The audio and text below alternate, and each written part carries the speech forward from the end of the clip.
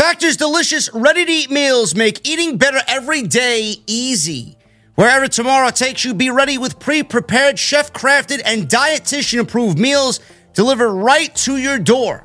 You'll have over 35 different options a week to choose from, including keto, calorie smart, vegan, and veggie, and more.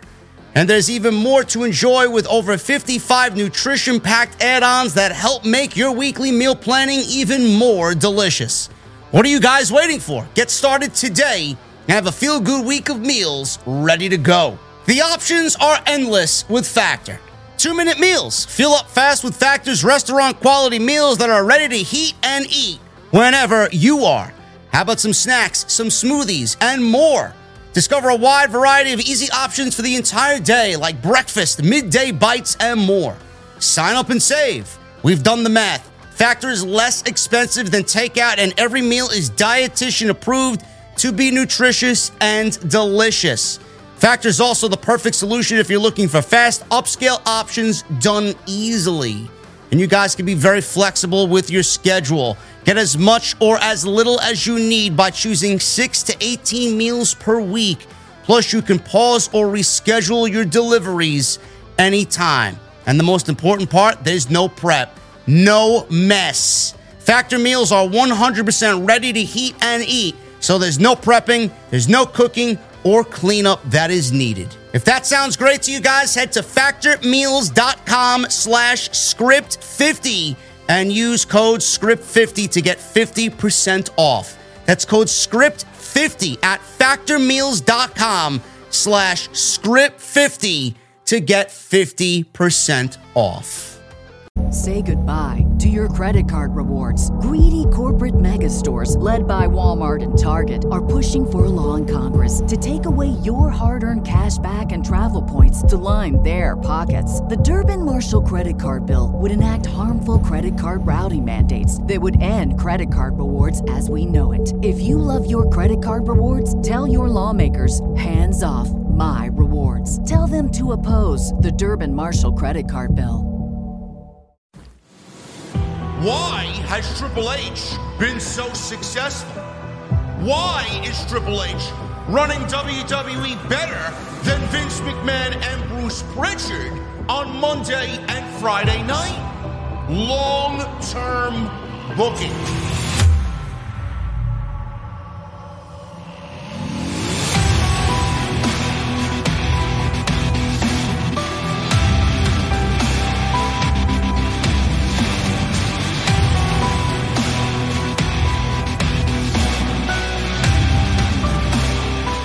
What is going on, guys? Thank you so very much for joining us right here on Off the Script. This is your AEW Dynamite post show for January 25th, 2023. I am your host, JD from New York. As always, coming to you live from the OTS venue.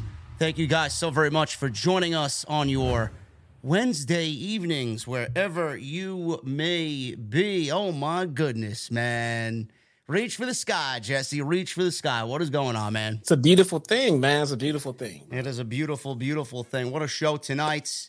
And we actually talked about this last week. I know Jesse was very adamant about what had happened last week. It was beyond any of our controls. It was beyond Tony Khan's control. We're going to get into that right at the top. But tonight, Jesse, was the right way to go about things. I'm glad everybody kind of banded together here and gave us exactly what we needed, which was this show tonight for Jay Briscoe. And, man, if you aren't shedding at least a couple of tears tonight, I don't even think you're a human being after what you saw tonight.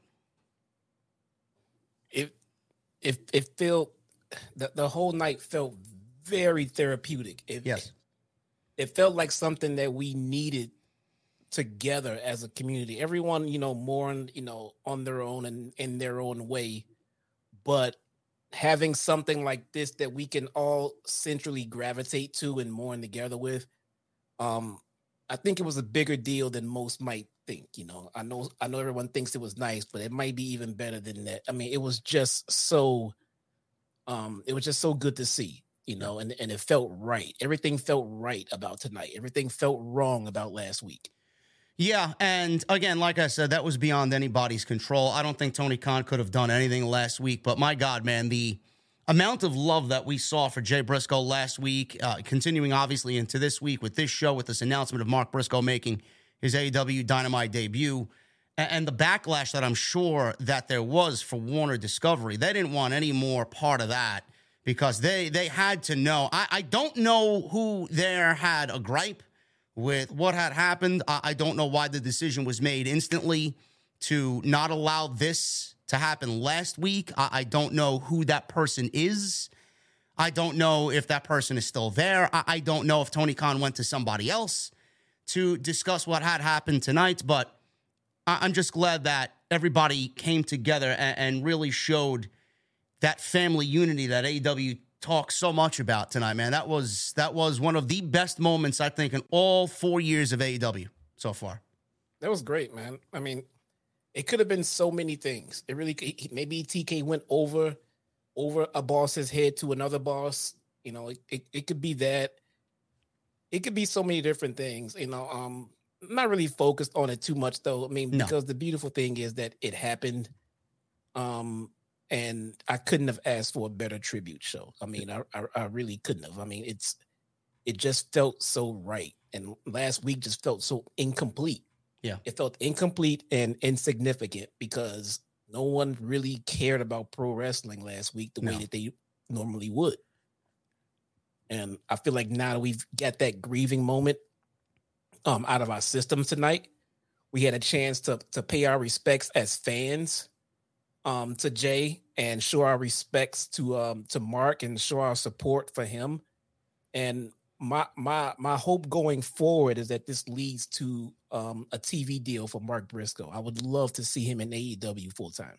Oh, absolutely. I mean, that's exactly what I was thinking while watching this match. He is so good at what he does. Yeah. And we'll get into that match with Jay Lethal.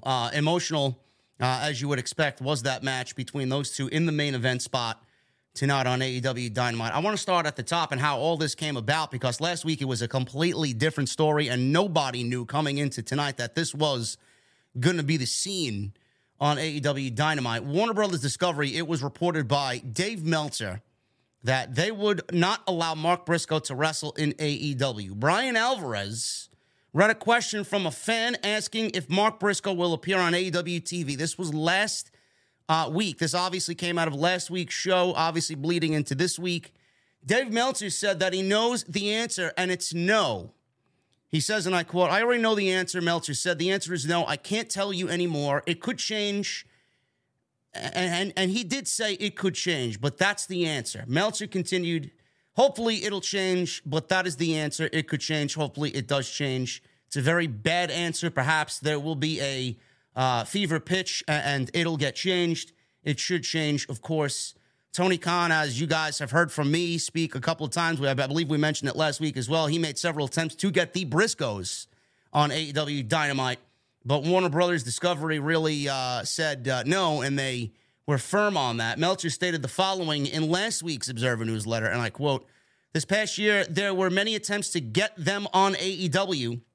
They were actually flown in a few times to television, but they weren't allowed to be used. There were plans for them to be on the 9/4 All Out show in Chicago, to be in a 6-man tag with FTR and Wardlow versus the Briscoes and Jay Lethal, but without," and that would have been a tremendous match, just looking back at it, "but without being able to promote it on television, and because the broadcast partners didn't want them on AEW broadcasts, the decision was made to bring the Motor City Machine Guns in out of nowhere to team with Lethal." And obviously, as you guys know, the match kind of fell flat because we all knew where that should have been, and that should have been with Jay and Mark Briscoe. Now, I wanna stick with this for just a second. I know Meltzer got a lot of shit on social media this week because after this announcement, Jesse, from Meltzer on his show this week, it legitimately happened, I believe, the same day. Tony Khan put up the graphic, Mark Briscoe one-on-one with Jay Lethal for AEW Dynamite, and this will be the debut of Mark Briscoe in AEW to honor his brother in AEW. I mean, I don't want to sit here and act like a Meltzer Mark, but I'm going to need people to really open their eyes and look at it for what it really is. Meltzer was correct in his reporting. Meltzer was not wrong. The simple fact of the matter is Meltzer put this out and it was just bad timing. You know, Meltzer said no. The answer was no. We know it was no. Just look at the past history that we've seen with AEW programming and what Tony Khan should have done with the Briscoes and couldn't do. He was not allowed to. And then all of a sudden, the day of, Meltzer's reporting kind of looks half-assed and bullshit. But, I don't even think that everybody was getting on his case, but they would rather get on his case than celebrate the fact that Mark Briscoe is going to be able to honor his brother on Wednesday. And it's like, I'm glad this finally happened because this should have happened last week. We should have never even been in this discussion. And you're blaming Meltzer's reporting. And that's not even the fucking story at all here. It's Mark Briscoe making Dynamite and Tony Khan talking to the bigwigs over at Warner Media, getting it to happen. So I'm going to need you guys to just, especially in this case, I know he's got to take it with a grain of salt type of mentality. Nothing he says is really 100% anymore. But it's not his fault that this was what it was earlier in the week and then it got changed. I'm just glad that it did, Jesse. Yeah, no, I don't think it was about the report. The report, it is what it is, and people can change their mind. I think it was his ad-libbed in the report.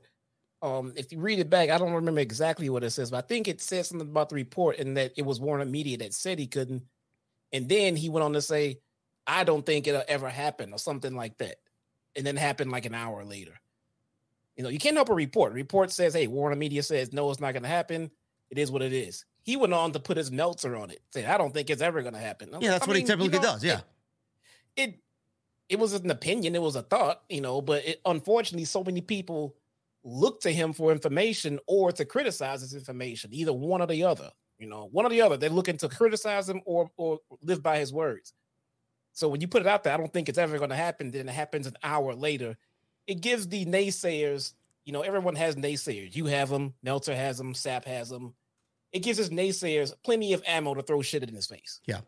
And Tony Khan, I'm sure, seen the backlash on social media, heard the backlash on social media about why it wasn't this and why it wasn't that. I don't want people out here to blame Tony Khan either because, what had happened last Tuesday with his tragic death and then turn around and come Wednesday, you're asking Tony Khan to pull off a fucking God's miracle here and book a tribute show in less than 24 hours. Because I know people were looking at that tribute show, Jesse. I read the spoilers. It's like, what the fuck is this? You got QT Marshall and you got a bunch of, lesser known names on the tribute show. And people are probably looking at that fucking sideways. Like, this is not a fucking tribute show to Jay Briscoe. So it's like, I don't want you guys to blame Tony Khan either because there was really nothing he could do in that meantime. But I know for a fact he heard all the rumors and seen all the fucking chatter on social media about why it didn't happen last week and this and this and this and all the outcry. So immediately, bro, on Thursday morning, he went to fucking Warner Media. This might have been a week-long battle that he won legitimately right after Meltzer put this fucking clip or report out in the Observer.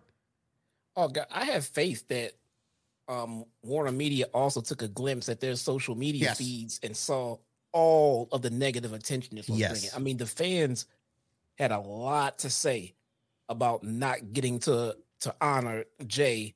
I mean, for this whole week. See, before they had 24 hours between the time he passed to the next Dynamite. They had 24 hours and not much is going to happen. No.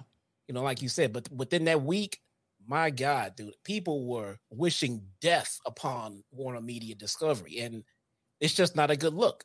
It's just not a good look. I mean, what's the harm in giving the fans, what they want when it's within your grasp? I mean, you can do it. Do it. Yeah. And that could have been a lot of, I know Tony went to bat for us. I know he did that, but it also could have been a combination of that and the extreme negative backlash that the network did receive. Now, the dark realm of the idiots on social media, they were blaming Tony Khan for putting this match on Dynamite, and they were using the vehicle of, he's only doing it for ratings. No. Jesus Christ. No. I mean, give me a fucking break. Give me a So, yes, he did it for ratings while he's got an entire locker room grieving over Jay Briscoe. Give me a fucking break. You can't win. You can't win with nobody. You can't win. He did it for ratings. He didn't do anything for ratings. He did the right thing as a human being. You fucking idiot. Jesus Christ. Holy shit. God, does social media make me fucking feel dumber than anything. If you don't do it, your fans are going to be pissed. Yes. If you do it, your naysayers are going to be pissed. And since you yourself are a wrestling fan in TK, and most of your fans want to see, then just do what the fans want. I mean, fuck the naysayers. They're going to naysay whatever you do. So It was the right thing to do. Bottom line, it was the right thing to do. And I'm really glad that he went for bat for us, and I'm really glad that it all worked out. So the pushback from Warner Brothers Discovery, obviously you guys know about that. Khan confirmed that he fought hard to ensure Mark Briscoe had a chance to honor his brother. On Wednesday's Dynamite, Mark obviously wrestled Jay Briscoe in the main event. This was requested by both Jay Lethal and Mark Briscoe. Tony Khan said this, and I quote, "I'm really excited about the match." He said this on the Battleground podcast. "I believe it's going to be a great one, and I think," which it was, "and I think it's great that they're going to be able to honor the legacy of somebody that everybody in pro wrestling has so much respect for, Jay Briscoe." On his 39th birthday, which was today, this Wednesday night on Dynamite, TBS, and with everything happening, this is going to be something really great for everybody in the locker room who is rallying around the Briscoe family. Khan also recalled the shock he experienced upon word of Jay's passing, but said it's a beautiful thing that everyone can come together on Wednesday night and honor the life and legacy of Jay Briscoe. Fightful reported those that they spoken to about Mark's debut were overjoyed that he would finally be able to was allowed to get on AEW programming. The report goes on to state that some talent believe that Warner Brothers Discovery executives seem to be wary of having Jay Briscoe on the program as opposed to Mark Briscoe, likely due to Jay being the one who actually said what he said all those years ago. And it has followed both the brothers for most of the past decade. So Mark was kind of in this boat where he was guilty by association, even though he didn't do anything wrong. And that doesn't really make it a viable thing to keep Jay Briscoe's name off the fucking show when he had his life taken from him tragically and unfairly.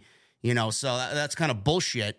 But obviously, everything is all right now. Tony Khan made it happen. He talked to the executives over at Warner Brothers Discovery.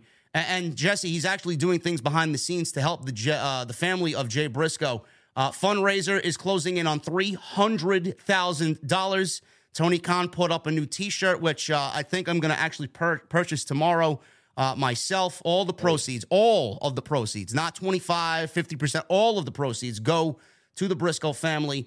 Tony Khan is also doing a lot behind the scenes to help the family, but he chose not to publicize it. And Conrad Thompson said this: "I don't mean to betray any confidences, but let me say this. There's been a lot of rumor and innuendo from really good sources that Tony Khan is who we thought he was, and he's going to do the right thing by that family as well. I don't think that he would necessarily want anyone to know that information, and we know it's not your place to talk about it, but I will say that for all the criticism that gets thrown around at Tony this and Tony that, when the chips are down, he is a dude, man." And he was talking to Tony Schiavone, and Schiavone said that Tony is a very demanding boss, and it makes, time there sometimes stressful, difficult. But wrestling has always been difficult behind the scenes. Tony can be very demanding as a boss, but because he's such a great person and such a genuine person and loves the wrestling business and takes care of his people, it's worth it working for him. It's worth the stress that we go through getting a show on because of the person that he is. I know a lot of people give Tony a hard time, but the people that give Tony a hard time basically online are human beings not worth a fuck, says Tony Schiavone. And a lot of different people in the community donated. Kevin Owens. We got Ryan Barkin, who is the guy behind Pro Wrestling Tees, Jim Cornette, Dax Harwood, Chris Jericho, Cody Rhodes, the Young Bucks. You name it. Everybody's given to this donation, this family donation. But again, man, it just goes to show you, we said this last week, when Tony Khan is put in this very position, in this situation, he's absolutely come out as the fucking man every single time. When AEW's down like this, man, Tony Khan has been the absolute true leader that this company needs, and he doesn't get enough credit, bro. I'm sorry. We give him a hard time sometimes, basically, around the creative aspect of it, but when it comes to this type of shit, man, nobody does it better. Yeah, and I think, there's probably a handful of people, on this stream right now who are not necessarily here on a daily basis. And they're going to, look at us and hear us and think, oh, these guys are just a bunch of AEW dick riders, no matter what they're going to do. And we are just as critical when shit is really bad, just Always. as anywhere else. Always. And let me tell you something, firsthand experience, because, I see what I see, I hear what I hear, and I get what I get on social media from pretty notable fucking people. I will say this, you know, sometimes we're not in their good graces, but I want everybody to understand it's love. We care about the show, and when it's bad or when it's not to our liking, we will criticize it just like anything else. And I don't know why I have to repeat myself, but we love AEW and we love pro wrestling. That's the most important thing here in this discussion. And it is. And on that note, did you tweet out your latest block? Everybody know? Oh, that Swerve blocked me again? No, yeah. I didn't really. Now you just told him, so. Yes, Swerve. I don't know where Swerve. First of all, I don't know where Swerve is. I don't know where Keith Lee is. But Swerve blocked me again because I'm assuming it has to do something with the fact of the matter that I did shit wrong. I want to say this to. Why is there reverb in here, bro? Anyone. It's very echoey in the venue, bro. In any locker room that may get wind of this show or watch this show and not like the opinions of the show, I don't understand how if you don't like the opinions and the thoughts, I understand that part. But if you don't like the opinions and the thoughts, then you block us. But if we kiss your ass and put everything you do over, then you're happy and unblocking. I mean, you got to understand that you yourself may not be perfect. No one is. I'm not. No one is. So if you had an off night, you know it. You know it. You've been doing this shit. You know when this wasn't your best shit. And if someone calls you out on it, why get mad? Why put yourself out there if you watching and listening to everything everyone says? Just improve or don't give a shit. One or the other. One or the other. You know, why go around blocking people who don't like what you do? I don't understand that, man. I don't know, man. You know, it is what it is. I'm not going to change for anything. If I ever come across these people in House of Glory or whatnot, I'll be the first to fucking offer a handshake. You know, I got nothing but respect for these people. I listen, man. A lot of people think I hate or I'm a hateful person. I love this sport. I've wanted to be involved in this sport since I was like 4 years old, bro. I mean, this is what I wanted to do. I'm very fortunate that I found an outlet for myself via YouTube and this podcast and my creativity to give you guys this show every night. But, you know, it is what it is. They don't understand that. I don't know. I don't want to get stuck on that. I don't want to make it about us. But, you know, it's great. Not personal. Yeah, no, it's not personal. It's not. Hi, Brittany. It's not personal. It's not personal. Is Britt hurt? She's not hurt, right? She got her nose broken again on Dark. Did she really? Yeah, man, she got fucked up. Oh my God. I don't mean, look, I'm not laughing at the fact that I'm laughing at the fact that she seems to get her nose broken. Well, she was on the show tonight. I mean, listen, man, I got to give the woman credit, man. You know, listen, I'm not going to divulge any information that we've talked about, but you know, we've gone back and forth, and I apologize for whatever had happened earlier in October. But you know, she said, and you know, blatantly told me, you know, I'm there every fucking week. I got to give the woman credit, man. With a fucking broken nose, I'll be laid up on the fucking couch with a goddamn fucking coffee in my hand. She's over here fucking on the show, and no matter what, she's on the goddamn show.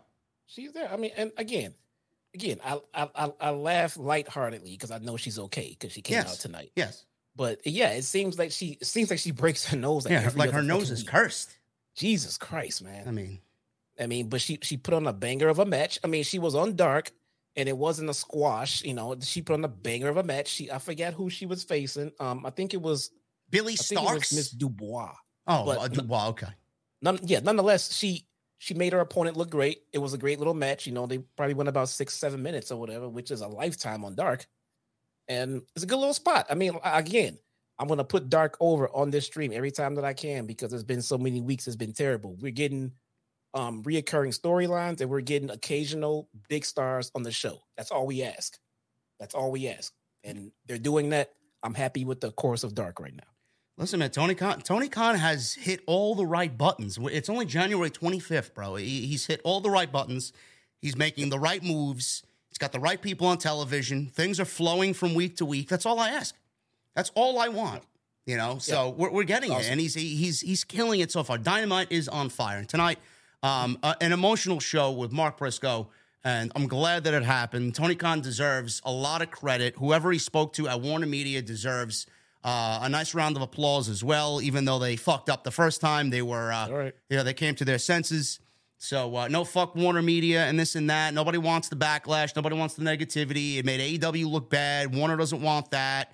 Tony Khan doesn't want that for AEW. So everybody came together and cooler heads prevailed here. Yeah, we do need to now stop and cease the Warner Media hate because we poured it on when we felt that we were being deprived of something, as we should have. But they did give in and give us what we wanted. Now we need to back off. All right. Yeah. I mean, what else can they do at this point? They gave us exactly what we wanted. We are happy. If you're not happy, you should be happy because that was a damn good tribute show. And let's just back off. We don't have to sing their praises, but at the same time, let's stop slamming them for right now. Yeah, that's going to come to an end. And I think the Jay Briscoe tribute celebration airs at 1 Eastern. If you guys want to go check that out on YouTube. So by the time this show is over, on AEW, I believe AEW and Ring of Honor's YouTube. I don't know if it's AEW. I have to double check, but definitely Ring of Honor's YouTube. The Life and Celebration tribute to Jay Briscoe on YouTube, 1 a.m. So you guys will have something to watch after you finish watching OTS tonight. So that's awesome news there. Just seen that come across my news feed, and that is going to be awesome. You're going to do a live watch along? I should. I'm looking it up right now. Yeah, see what you got going on. No Destiny for you tonight, huh? Yeah, I know, right? Jeez, man. Anyway, ladies and gentlemen. I want to thank you. While Jesse's looking that up, I want to thank you guys for joining us on Off the Script tonight, man. Big show tonight. Very happy. Big week. Can't wait for the Royal Rumble on Saturday. I'm hearing some rumblings that we may be in for several surprises in that Rumble. And I don't know what I got planned, but I'll be doing something maybe on Twitter with some spaces. I may do something tomorrow live. I think actually I will do something live for Off the Script. I don't know if it's going to be Rumble related, but it may just be a nice 2-hour podcast because Thursday's my day off. I got nothing else to do, so you guys will see me live in the sub boxes, so make sure you guys set that notification. And follow me on social media, at JD from NY206. Great way to keep up to date on everything. Jesse is at Chi-Town Smark on Twitter. Hit that subscribe button down below. Turn on the bell for all notifications. And please, guys, 581 likes right now. I need 1,000 likes minimum on the podcast. We got 2,200 people in the venue tonight. I appreciate y'all coming by. Super chats are open. Get them on in. Let me know what you thought of tonight's show. Let me know what you thought of Jay Briscoe. Maybe tell me one of your favorite Jay Briscoe memories. And memberships, man. Hit that join button. Become a channel member right here on OTS. And become a VIP in the OTS venue. Jesse, who you got winning the Royal Rumble on Saturday? There's no I in team, but there is one in Indeed. And that's the hiring platform that you need to build yours. When you're hiring, you need Indeed. Instead of spending hours on multiple job sites searching for candidates with the right skills, Indeed's a powerful hiring platform that can help you do it all. One of the things I love about Indeed is that it makes hiring all in one place so easy because Indeed does the hard work for you. They show you the candidates whose resumes on Indeed fit your description immediately after you post so you can hire faster. Join more than 3 million businesses worldwide that use Indeed to hire great talent fast. Start hiring now with a $75 sponsored job credit to upgrade your job post at Indeed.com/Blue Wire Sports. Offer good for a limited time. Claim your $75 credit now at Indeed.com/Blue Wire Sports. That's Indeed.com/Blue Wire Sports, and support the show by saying that you heard it on this podcast. Indeed.com/Blue Wire Sports. Terms and conditions apply. Need to hire? You need Indeed. You going with the Cody? I'm road? I'm never one to stick to the easy picks, man. I'm not gonna go with the horse. I'm gonna go with the dog, man. So I'm gonna go out there and say, although I think his moment's gonna come at the Chamber, I'm gonna take a leap and say Sami Zayn. You're gonna say Sami Zayn winning the Royal Rumble? Yeah. I think his moment, realistically, his moment might just be coming at the Chamber. But I'm hoping he gets it at the Rumble. You know, I hear a lot of people telling me that they would prefer Sami Zayn over Cody Rhodes. And listen, I've been pushing the Cody narrative ever since he got surgery for the torn pec. But I will say this. If Sami Zayn and Roman Reigns was the main event of WrestleMania, if Sami Zayn won the World Championship from Roman Reigns, that would be on level of a pop to Bryan Danielson winning the World Championship at WrestleMania 30. That would be awesome. That would be fucking incredible. I don't know if that's going to actually happen. I don't know if the company sees Sami Zayn in that role. But if Sami Zayn was to win the Royal Rumble, you get zero complaints out of me. I love Sami Zayn. Yeah, be honest. I think Sammy and Cody are the two to get their moments at the Rumble and at the Chamber. Yeah, definitely. First match of the night, guys. Chris Jericho and Sammy Guevara, lay sex gods. How do you become a lay sex god, Jesse? You got to be Jericho. That's the only way. Oh, that's the only way? Okay. Yeah. Okay. No one else can make that shit get over but him. Yeah. Okay. They're out there with Daniel Garcia. They went up against Ricky Starks and Action Andretti. This was a very, very good match. Everybody was on here. Everybody looked very good. Sammy looked great out there. Jericho looked great. Starks, love seeing Ricky Starks on the show constantly, every week. Nice momentum he's building. Action Andretti probably looked the best I've seen him so far in this little mini Action Andretti run of momentum here. And the Jericho Appreciation Society got a big win, which I assume is going to set up a Starks-Jericho match at Revolution, but this was really, really good. Hot crowd. Everybody was into this. Jericho and Starks, they made their tags into the match. That's what everybody really came for. Guevara and Andretti started it off. Andretti landed a Spanish fly at one point here for a 2 count. Like I said, Jericho and Starks made their tags, came in, immediately had a chop battle right in the middle of the ring. Starks went up top. He did his strut on the top rope, and Sammy Guevara walked up to the top rope and tightrope walked the top rope and did a cutter to stop Ricky Starks' strut on the top. Man, that looked fucking great. Sammy Guevara is so good, man. He is. And his go away heat for his out of the ring antics is quickly wearing off for me. Yes. I'm way back on the Sammy Guevara hype train, man. He's so good. Yeah, it was actually a very good. I know a lot of people probably looked at it like, oh man, the same shit again. But Jericho is a master with the talent, and he probably, I would be shocked if Jericho didn't request Sammy to come back into the JAS and just help him kind of heal his wounds after what had happened on his own. This was probably a Jericho call, and Jericho knows that he's a golden ticket for the talent. He basically revitalized Sammy Guevara. Yeah, he definitely he got Sammy over originally when the company launched, but between him and his fights and then Tay Conti, he seemed to have put a huge dent in his popularity. But yeah, Jericho is seriously in the process of restoring that. So good on him. So Jericho and Guevara, they were posing. Starks got double boots up on a diving Guevara.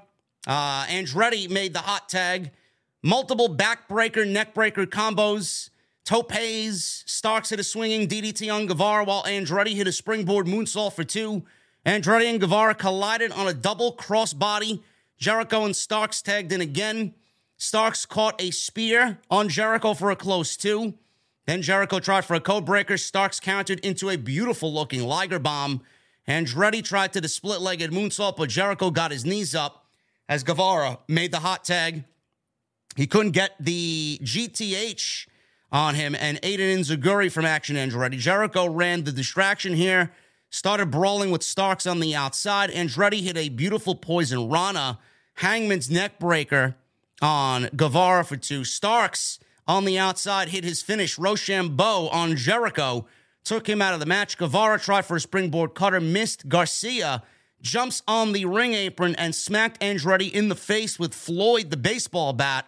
Aubrey did not see it as her attention was obviously somewhere else. Guevara hit the GTH, got the pin on Andretti, and that was the open of Dynamite. Everybody looked good here. Everybody hit their offense. It looked great. The distraction got enough heat on the JAS to continue this moving on into February, which I'm assuming will get another few weeks of Jericho and Starks in some way, shape, or form that will eventually lead to the one-on-one match that I am very much looking forward to because, like I said, Jericho's the golden ticket with the talent. He's put over everybody and gotten everybody to the next level, and I see no different with Ricky Starks. So I'm looking for Jericho to really continue doing what he does great, and that is build the future of AEW. I don't know what they're paying this man. He's making it pretty petty, I'm sure. To the rest of the talent, I'm not sure what they're paying him. But there's no way it can be enough. No. It just can't be enough. I would hate to see where the morale in that locker room would be where some of these younger talents would be on the card without the help of Chris Jericho. It just seems to be God's gift to a promoter to have a talent like this who carries the name value that he carries and who's willing to put so many young talent over. And not only that, he doesn't just, go beat me and that's it. No, he's helping. Jericho is the master of getting any gimmick over, his own or someone else's. He's the one who labeled Sammy the sex god. He did all of this shit, and it never stops. Whatever he wants to touch, he seems to get it over with the fucking fans. Bro, you want to know why? You want to know why? He's a wizard, bro. He's a fucking wizard. He's a wizard. Man. I mean, everybody thinks it's a joke. Everybody thinks he's throwing fireballs everywhere. He's a fucking wizard. It's amazing. I don't know what he's getting Harry paid, Potter's man, got shit, bro. Harry Potter's got shit on Chris Jericho. It cannot be enough. He's so good at what he does. Anyway, moving on here. We got a video package or a nice vignette of Jay Briscoe and his family and all these clips of Jay Briscoe right after this match. This one was definitely a tearjerker. Video package aired on the Briscoes, including a lot of family videos, including one of his daughter, which got me, and I couldn't help it here. His daughter saying that her daddy is crazy, but she loves him, and Excalibur pushed the main event and said it will be a very, very special main event with Mark Briscoe making his AEW Dynamite debut against Jay Lethal. Excellent stuff there. Whoever's in charge of that video package and the choice of music there, it was just incredible. I know you were watching it before I even logged into the thing here tonight to get you on the phone here. I watched it again, man. It was just so good. It was so good. I mean, you don't see too many people like that where in the ring they come off as a vicious killer, and outside of the ring he just has a smile that can just light up a room. He's out there dancing, doing cheerleader dances with his little girl. I mean, he just feels like an amazing human being. And the more you see how much of a great person he was, it just upsets you that he's just not here anymore. Yeah. It sucks, man. Darby Allin, TNT Championship, open challenge again. Don't really like that we're getting all these open challenges. I mentioned this last week. I love Darby. I think what he's doing with the TNT title is very much Darby Allin. But I love a story with the TNT title, something that we can sink our teeth into. We may be getting that at the end of this match with Samoa Joe making his return and challenging again for the title next week. He went one-on-one with Buddy Matthews. We don't see enough Buddy Matthews on this show. I think Buddy Matthews is fucking phenomenal. He was phenomenal on this match. I asked on social media, I don't know how Buddy Matthews was let go by WWE. Vince is a fucking idiot. He's got listen, he's not perfect. Obviously, he's a very stoic individual. He's not the best promo, but my God, man, I would put Buddy Matthews, and some of you may think I'm crazy, I would put Buddy Matthews up against legitimately anybody in the fucking world, bro. That's how good he is. Ospreay, fucking Okada, anybody, but he is fucking phenomenal. Yeah, Vince has wasted, he's wasted more talented than Buddy Murphy. Not saying that Buddy Murphy isn't talented, but Vince has wasted a lot of talented fucking people. Yes, I know. He's just one casualty of many, I know. Yeah, exactly. Darby made his way out, and we got the commentary team putting over the match this weekend in Japan with Sting and Great Muta. Muta's final match. So Darby's going to be teaming with those guys. That's got to be fucking great for Darby. That's got to be unbelievable for him. Buddy Matthews came out, and Buddy Matthews is out there with Julia Hart, who I'm still trying to get to curse Jesse for good. It's got to happen. Maybe my next trip to Chicago, man, we'll get Lee Johnson and Julia Hart out for a couple of cold beverages, and she can curse you right at the dinner table. She'll come to the restaurant, bro, dressed the way she was tonight. Like the fucking Undertaker. Dude, I got beat up by her when she was a cheerleader. I'm not trying to run into this girl right now, man. Oh, I'd love to. That would be even better. Not even. She got to find me, Jack. Sorry. Anyway, this was a great match. I love this match. Very hard hitting, as you would expect by both guys. Matthews landed a high knee at the start, tossed Darby around ringside right into the barricade. Loving those new barricades. They're really impactful, but Darby, he'll fly into anything. It doesn't really matter. Darby made a comeback before returning to the ring, hit a dive on Matthews through the ropes. Matthews caught him, slammed him onto the ring apron, which looked devastating. Then he swung him into the ringside barricade again, back and forth. Darby reversed Matthews into the barricade seconds later after that. Around 4 minutes into the match, the lights go out. When they came back on, Brody King and Malachi Black were standing in the aisleway. Ortiz ran out with a kendo stick and bashed Brody in the back. Malachi attacked him. Sting joined in with a baseball bat. And then they all brawled to the back and they disappeared during a commercial break, leaving Darby and Buddy Matthews back in the ring. Quickly, I just want to go over this little this light going out gimmick. I don't like it. I don't like it to happen during a match. I think we see it all the time. There's no reason why Malachi and Brody King just can't walk down to the fucking ring. Why does the lights need to go out and them just magically appear in the aisleway? Oh, my God. The first thing that I think when the lights go out is like, oh, shit, who's coming out? Is it a new debut somewhere on the roster, new addition to the House of Black? I don't like it. Exactly. They need a little bit of a different way to signify that they're going to come out. Because, yeah, I agree. Lights going out and coming back on, we're expecting something. I mean, not just a couple of guys that are here every week. I mean, but it's fine. I mean, I don't know. They're the House of Black, and if the House of Black is out there, I'm expecting the lights to go out. I don't know. Yeah, it's just a little overdone for my liking. I mean, save it for their entrance or whatnot. I mean, for them to be introduced to the audience in the middle of a match, the lights got to go out. I mean, I think AEW would have learned their lesson by now, but apparently not.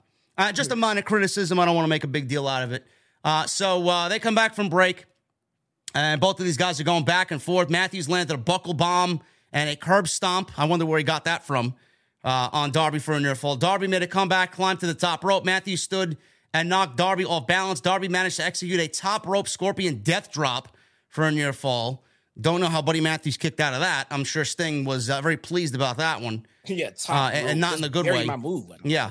Darby followed up with a coffin drop as Matthews was bent over, draped over the middle rope, right into his back, landed in the ring. 1, 2, 3, and Darby retains the TNT Championship over Buddy Matthews in a great match for that title. After the match was over, we got Samoa Joe, who appeared on the big screen during the post-match where Tony Schiavone gets into the ring. I mean, this was ridiculous. I mean, the guy just fucking wrestled one of the best wrestlers on the planet for 14 minutes, and Tony Schiavone's in there not even letting this guy catch his breath. I'm like, holy shit. Hey, let the fucking guy get to his feet first before he start asking him questions. So he's in there. Schiavone was trying to stall for time. I know. So he's in there asking Darby for a word before he could say anything and answer any of Tony's questions. Samoa Joe interrupted on the big screen. Joe says he's coming to take everything from Darby, and he's coming to take back what is rightfully his. Allen winning the title is the biggest mistake of his career, as the King has spoken. So he's still running with the King of Television gimmick. He sounded menacing as ever. I love Samoa Joe, and we got this rubber match happening next week, bro. TNT title. Billed as a no-holds-barred match. Can you imagine what Darby Allin's going to do to Samoa Joe next week in a no-holds-barred match? I'm more worried about what Samoa Joe's going to do to Darby Allin. I'm more worried about what Darby's going to do to himself. Never mind Samoa Joe. Exactly, dude. Jesus Christ, man. Anyway, should be a great match. I figured they'd save it for the pay-per-view, but it looks like we're getting this match next week. Pay-per-view is pretty far away, man. They have time right now to wrap up some feuds and start another. They have a month. Yeah. They have over a month to start new ones. I mean, continuing feuds from now through the next month is going to be creatively a little bit difficult to keep it interesting, you know. I wonder if we see right about now and save the big feud to carry out, you know, so they have to carry everything out for a month. I wonder if we see Wardlow a little bit closer to the pay-per-view, man. Very ominous. Yeah. Who's that? War Dog, bro. Wardlow. I wonder if we see Wardlow getting closer to the pay-per-view. You think we see him come back and maybe go one-on-one with Joe at the pay-per-view for what he did to his hair? He has no man bun. He has no credibility, man. Nobody's caring about Wardlow anymore, man. Sorry. Maybe absence makes the heart grow fonder, man. I don't know. What did they do to Wardlow, man? What the? I don't know. He's off TV. It's like he doesn't even exist anymore. Was there an injury? Is there some time off he requested? I don't know. The fuck, You want to ask him? Yeah. Yo, Wardlow, bro, where are you, man? This hot, cold push, don't push, start, stop shit is not good for I got anyone. a couple questions still. Where's Wardlow? Where's Miro? No Miro yet. Why is the House of Black not in anything major yet? I hope to God that they do something at the pay-per-view that's substantial, right? Well, why are we still running with some of the same problems that were a problem last year? I don't get it. Again, it goes back to we call it like we see it. The House of Black should be on TV every week. No excuses. The show is on an upswing, but it's not perfect. And these are the imperfect parts, man. Adam Cole, at least Adam Cole is back. Adam Cole's going to have a major role on this show. His return happened last week, or a couple weeks ago, rather. Footage of him training in the ring prior to the show. He's shown looking at the banner for Revolution. So I think it's safe to assume that Adam Cole will be wrestling his first match back in AEW at the pay-per-view on Revolution Saturday. Who does he go up against? I don't know. Shall see. Maybe it's a mystery opponent. I don't know who. Somebody's gonna have to feud him, right? So they look, man. I don't Maybe know it's Darby. On there. I don't know. Wardlow and Miro are complete mysteries to the fans right now, and that shouldn't be. It really shouldn't be. If they're out hurt, then I get it. If they're not hurt, then it shouldn't be. They should be somewhere, somehow on television. I don't know. Fucking unsolved mystery over here with all these guys. Anyway, moving on. Jungle Boy, Jack Perry, and Hook. Tag team match against Ethan Page and Matt Hardy with Stokely Hathaway and Isaiah Cassidy. There was a lot of picture-in-picture for this match. Could have been a little bit better than what it was. So, similar to what had happened in previous weeks here, Hathaway and Page talked down to Matt Hardy and Cassidy during their entrance. Isaiah Cassidy did not agree with the way things are being handled here, and Stokely Hathaway bullied him for his gold chain. And what exactly is going on here, bro? Because I'm assuming this happened on Dark, this storyline with Ethan Page and Matt Hardy. Can you fill us in on what is going on here and why Hardy and Ethan Page seemingly have this unbalanced relationship and why Stokely is, acting the way that he is here? What's going on here? Well, it's because I don't watch Dark, so I don't know. Well, it's very simple. I don't get why you don't understand it. See, Ethan Page and Stokely Hathaway bought the rights to the Twist of Fate, right? So then Matt Hardy couldn't. What do you mean? They paid Matt Hardy for the Twist of Fate? No, they bought the IP for it. How much is the Twist of Fate worth? So it's a legitimate question. How much is the Twist of Fate worth? I'm trying to fucking explain, man. So now the Twist of Fate is owned by Ethan Page, right? So therefore, he somehow owns Matt Hardy if Matt Hardy wants his gimmick back, because somehow Stokely has managed to secure the rights, I think, of all the Hardy IP. I don't know. So now Matt Hardy is just working for Ethan Page. And I'm sorry, man. This is the continuing storyline that we have. It's all we have, man. So what you're telling me in so many words is Matt Hardy's going to have nothing remaining of him from the Hardy Bros era, and he's going to turn back into broken Matt Hardy. Is that what you're telling me? Broken. Say again? He's already teased to turn broken. So we're going back to broken Matt Hardy. Are you okay with that decision? You don't want to see any Hardy at all on television? I mean, look, I've grown accustomed to seeing Hardy on TV, and I don't actually mind the storyline that they're doing. But no, we don't want to see broken Matt back. No. I mean, listen. I think Matt Hardy is a creative fucking guy. I loved the broken gimmick at the height of its popularity. I thought it was fantastic. Everybody was so high on him. Where would he fit in a current AEW if this is the direction that they're going? Well, like, what would he do, man? I feel like it would be And I don't mean this in a disparaging and a disrespectful way. I would feel like it's Matt Hardy trying to hang on to whatever relevancy he and that gimmick have, and I feel like it would be no better than Danhausen, bro. And I love it. I love the broken gimmick, don't get me wrong, but I don't know where it fits in the current scheme of direction of AEW television, because it doesn't. No, I think it's run its course. I think he needs, like you say, he's the creative guy. If he's going to stay in an active role, he needs to create something else. Bray Wyatt, The Fiend, was fantastic back in its day. But when he went away and came back, he's not trying to be that exact same gimmick. He recreated something different. Jericho is the king of recreating himself. He changes himself. Every time he leaves and comes back, it's a different gimmick. It needs to be the same here for Matt Hardy. If he's going to stay active and on television, I think he needs to come up with a different gimmick, because he's fading in and out between these extreme Hardy Boys gimmick and the broken delete shit. And I think it has run its course. I think his value would be as a coach / producer / manager at this point. And if he has to be used on screen, it needs to be like in a Legends role, more like Billy Gunn, something like that. Yeah, I agree. Him as an agent or a producer for the tag team division would be exactly where he would need to be. Yes. Who knows? There's nobody better. I mean, holy shit. Yeah. And AEW used their legends very well. I mean, that's one of the best things about the company, the way that they utilize their legends. I mean, it would be no different than anything else with Matt Hardy. And I know a lot of people are wondering where Jeff is. The last thing that Jeff needs to be doing is wrestle.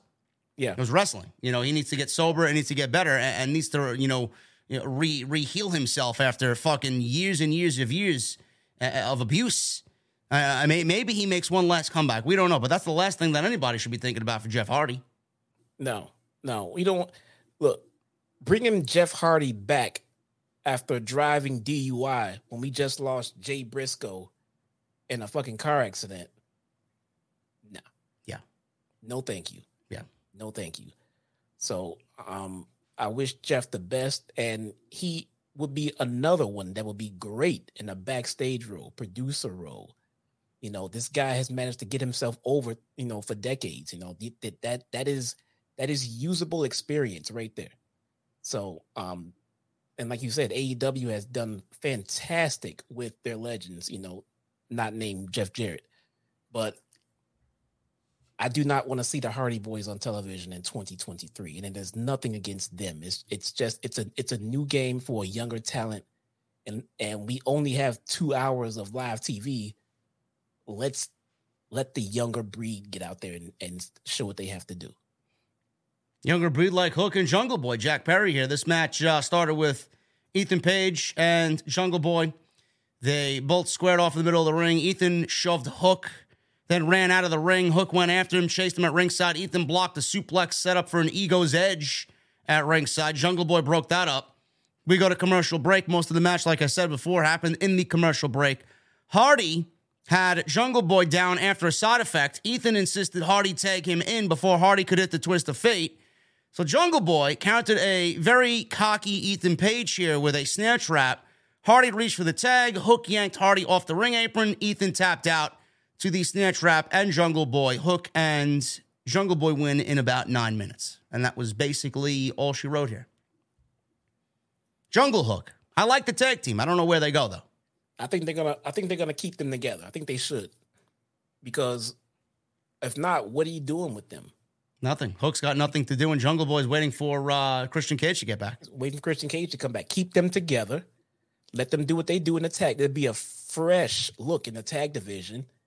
Let's see them do some damage there. You separate them, and you got to find something for both of them to do. Keep them together, and you have something for both of them to do. I'd like to see them make a run at possible tag team titles later this year. I think that would be fantastic, and it would give Jungle Boy's been there since the very beginning. He's matured into his own character and his own man.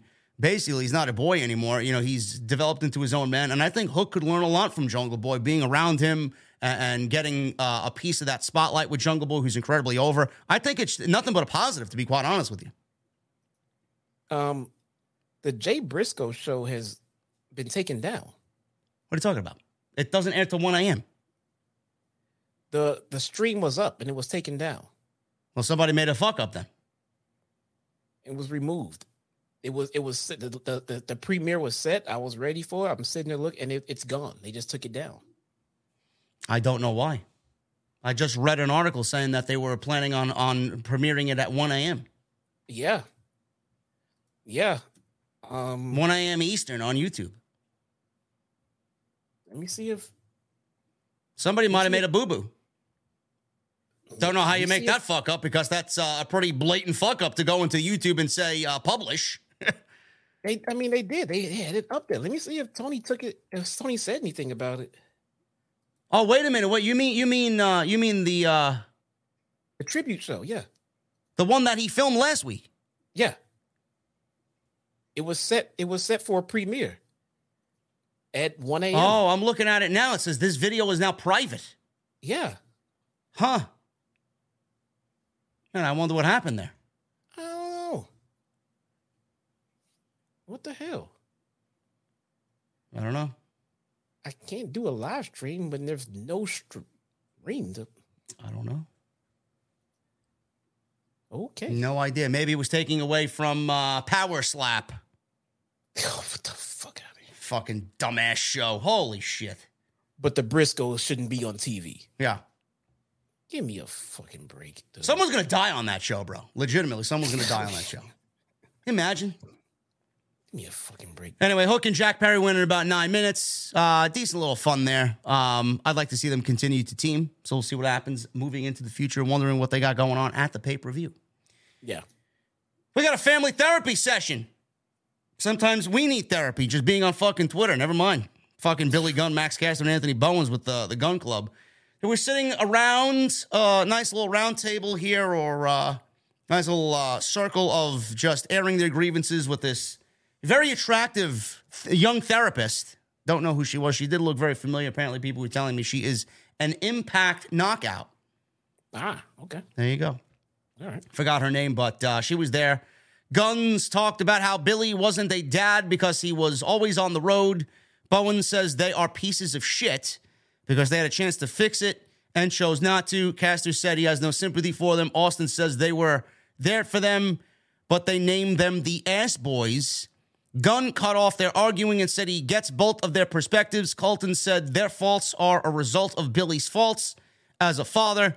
Billy asked what would make them happy. The Gunn said the belts would make them happy. Now, when Billy was asked that question, bro, Billy asked what would make them happy, and the Gun says the belts would make them happy. Brilliant. You know, I listened to that, and I thought to what you said, and you've been saying it, and I'm starting to believe it a little bit more, bro. Yes. Billy may actually do one for his sons and give his sons the titles here and say, hey, you know, you're my sons. I'm going to align with you, and he's going to turn on the Acclaimed here. Turning on the Acclaim and costing them the tag titles to go to the Ass Boys. Major heat. Major fucking heat. And it creates another chase for the Acclaim. I like this. It's going to be a decent pay-per-view match, I'd say. You know, I said it last week. The Guns are growing on me. I think both of them have... There's something about them. I can't put my finger on it yet. They're just the right amount of prick. And they get legitimate heat, and it's good heat too. It's not like fucking Baron Corbin heat. It's good heat. Like you could fucking feel people hate them for all the right reasons. I love it. Yeah. No, I see someone saying, is that the right move to have the Acclaim lose to the Ass Boys? It's not the right move to have them lose clean to the Ass Boys. No. You got to set up another match where the Acclaim can get the titles back after a nice little run by the Gun Club. I don't think the Gun Club are going to be tag team champions for a long-term run. No, they can hold it to the next pay-per-view. They can hold it for a couple of months. Yeah. It'll be fine. But if they're gonna lose because they trusted Billy and he's gonna screw them when they didn't see it coming and then go back with his sons. They're not losers. They got screwed over. They trusted someone when they shouldn't have, and then they'll get back to that mountaintop. That gives the tag team titles a little bit of juice from, you know, one pay-per-view to the next. So I like it. Apparently the therapist was... I'm sorry, again. I'm sorry. Plus, does that now give Jungle Hook something to do for a few weeks because now that we have the tag champs as heels, now we can put Jungle Hook against them. It's a possibility. So one thing I take away from this, youth. Yes. Youth. I like it. Future. Love it. Yes. The therapist's name was Tiffany Nieves. Okay. Tiffany Nieves. Looking good, says Steven Vandelli. Bro, listen, don't let Abaddon get wind of that, bro. You'll be in big trouble. Right. Come on, man. Yeah, she was very attractive. I'm looking at 750 likes in the venue. Why? There's 2,100 plus in here. I need 1,000. You guys know how to add? You guys know how to hit the thumbs up? It turns blue. Make sure you guys hit that thumbs up. I would really appreciate it. Super chats are open. Get them on in. Come on. Where's my fucking tribute show, man? I don't know, man. Maybe somebody fucked up. I don't know. Guys, I know we posted something at the top of the chat, but if there is no Briscoe tribute show, then I can't do a live stream with it. So I'm waiting for them to post it back up there. Renee Paquette interviewed Adam Hangman Page for a second week in a row. She asked him to elaborate on what he's expecting next. Hangman said, the more he tries to look forward, he ends up looking back to Ohio, where things started with him and Jon Moxley. He said next week they're in Dayton, Ohio. He said he'd like to try to knock him out. Wheeler Yuta interrupted and said it will be impossible for him to knock out Moxley. He said he's not there this week, but he accepts his challenge for Jon Moxley on his behalf. He then challenged Hangman to a match on Friday, this coming Friday on Rampage. Hangman asks why Yuta thinks what happened to Moxley won't happen to him as well. So we got a nice little match there with Hangman and Wheeler Yuta, and a very straightforward promo by Adam Page. He did not really elaborate on what had been said last week, where it was the camera still rolling and he was talking to Renee as if it was just a regular shooting the shit backstage. And it was very straightforward, man. Nothing really new here. No new information from Hangman. But we will talk about Wheeler Yuta, man. Wheeler Yuta was a big topic of discussion in not a good way tonight because Bryan Danielson wrestled Brian Cage in the very next match. Dayton, Ohio, bro. You know, Ohio is big for Pro Wrestling Revolver and my guy, Sami Callihan. I hear he's a free agent coming up. I hear he's going to be a free agent, man. What do you think about Sami Callihan joining Jon Moxley in AEW? I don't know, man. I'm going to be honest. It feels like a big name like Sami Callihan could get lost in the AEW shuffle just because of the lack of TV time. I actually think he would do better in the E, to be honest with you. Would Triple H keep him the way that he is right now? You know, you deviate away from what Sami Callihan is and take just what he does and lessen it. It's going to be less impactful. Yeah. Oh God, you have to keep him the same. If anything, make him more intense. You know, but we're trying to get Miro. Yeah. We're trying to get Wardlow. What's going to happen to Sami Callihan? I don't know. Sami Callihan's so good he can main event any show on any continent. It doesn't matter. I mean, I would rather see Sami Callihan on the Raw after WrestleMania attack Cody Rhodes. Well, Cody Rhodes may be the world champion by then. Who knows? Yep. We'll see. Sammy would have a lot more purpose in the E, and I'm never one to sit here and, I mean, barring any Vince McMahon creative takeover, Sami Callihan in WWE attacking Cody Raw after Mania be huge. Mick Foley got younger. Yeah, pretty much, you know. Who brought Mick back to the E? Vince, that's Sammy. Sami Zayn. We have him on SmackDown. We got a Sami Zayn already. We can't have two Sammys. It's spelled the same way as well. Get him out of here, Bruce. Fucking shit, man. Ridiculous. Anyway, Bryan Danielson versus Brian Cage, part of the MJF Challenge. My God, man, I'm hearing Brian Cage is a free agent as well. Now, I don't know what's going to happen there. Brian Cage has put on some fucking great matches as of late. He's really raising his stock for whatever he wants to do. He's wrestled Willie Mack. He's had great matches in Ring of Honor with his guys. This match tonight with Bryan Danielson was fucking fantastic, and I'll get into that in a second. Bro, could we see Brian Cage leave AEW and join WWE? Man, he would be great in WWE. That's the type of guy that they're looking for. So what's about to expire? His AEW His AEW contract, right? yes. I figured they would just sign him to an ROH deal, man. It's lateral. I mean, he is the 6-man tag team champion. Yeah, and that's what I figured. If he's searching for his TV deal for ROH and everything else, then a guy like Cage will be needed for an independent ROH show. So if that's the case, then yeah, I would definitely sign him to an ROH deal. Keep him, man. I don't know when his contract is up, but it was reported by Fightful that he does have a contract coming up. But he's absolutely making a statement as to why Tony Khan should definitely bring him back. This match was fantastic. This was all Brian Cage, mostly up until the last maybe 3 or 4 minutes of this thing. And Brian really kind of made that very Brian-esque comeback. Brian Cage's offense looks incredible. Brian sold the shit out of what Brian Cage was dishing out.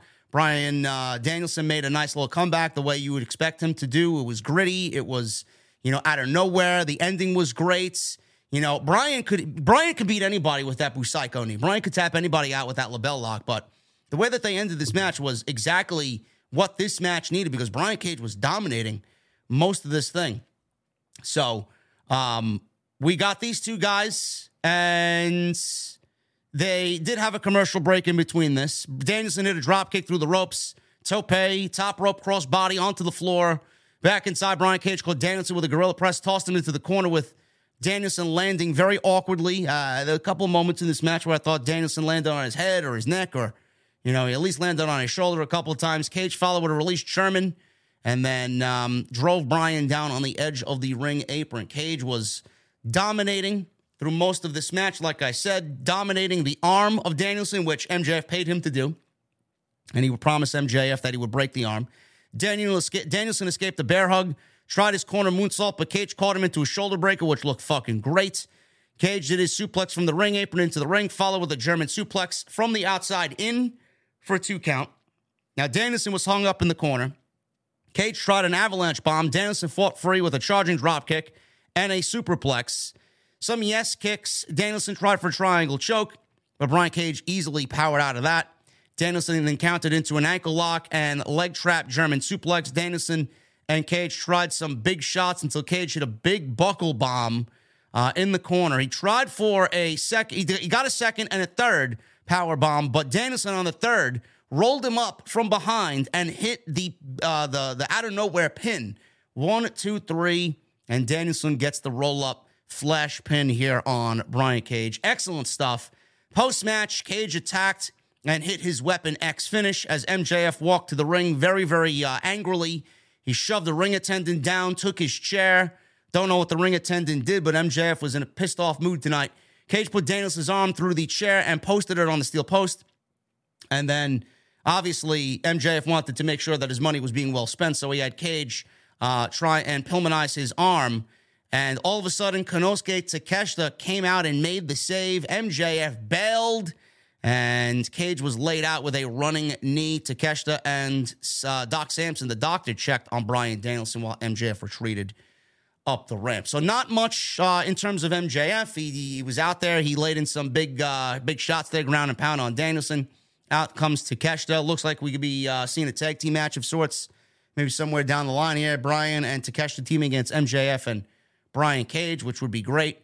But what'd you think of this, man? I thought this was very intense. Exactly what this feud needed after Bryan really came from behind here and beats the much bigger Brian Cage. It was fantastic, man. I will say, though, I was a little nervous watching Bryan work. Yes. With Cage. Yes. Cage. I don't think Cage knows how strong he is. Yeah. Not only that, I wouldn't say that. I'll put it like this. I think Cage knows exactly how strong he is, but I think Cage is not as agile as he thinks he is. Or smooth. Yeah. And I think that comes into play when you're trying to execute, moves sometimes. And you get someone who's extremely delicate as far as the fans are concerned. Don't get me wrong. I'm sure if I said that in front of Bryan, he fucking slapped the shit out of me. But we don't want to see this man get hurt. Yeah. We do not want to see Bryan Danielson get hurt. That's the only thing I'm saying. And he's a big, stiff guy, and the wrong move, it just feels like he would go horribly wrong. So I was on edge in that way, but maybe that was the thing that made the match a little bit more interesting for me at the same time. Maybe, I don't know. But it's a good match, man. It's good. Everyone seems to have come out okay. Bryan sold the hell out of it, and he had a fiery promo in the locker room. I like it. You know, I seen this article. I was on the train coming home from the gym, and I was reading this article, and all of a sudden, you know, I got people hitting me up. What do you think? What do you think about it? Blah, blah, blah. And Takeshita was the focus, believe it or not. I don't know for how long or why, but Takeshita was the focus on Ric Flair's To Be the Man podcast while he was discussing Takeshita's in-ring work.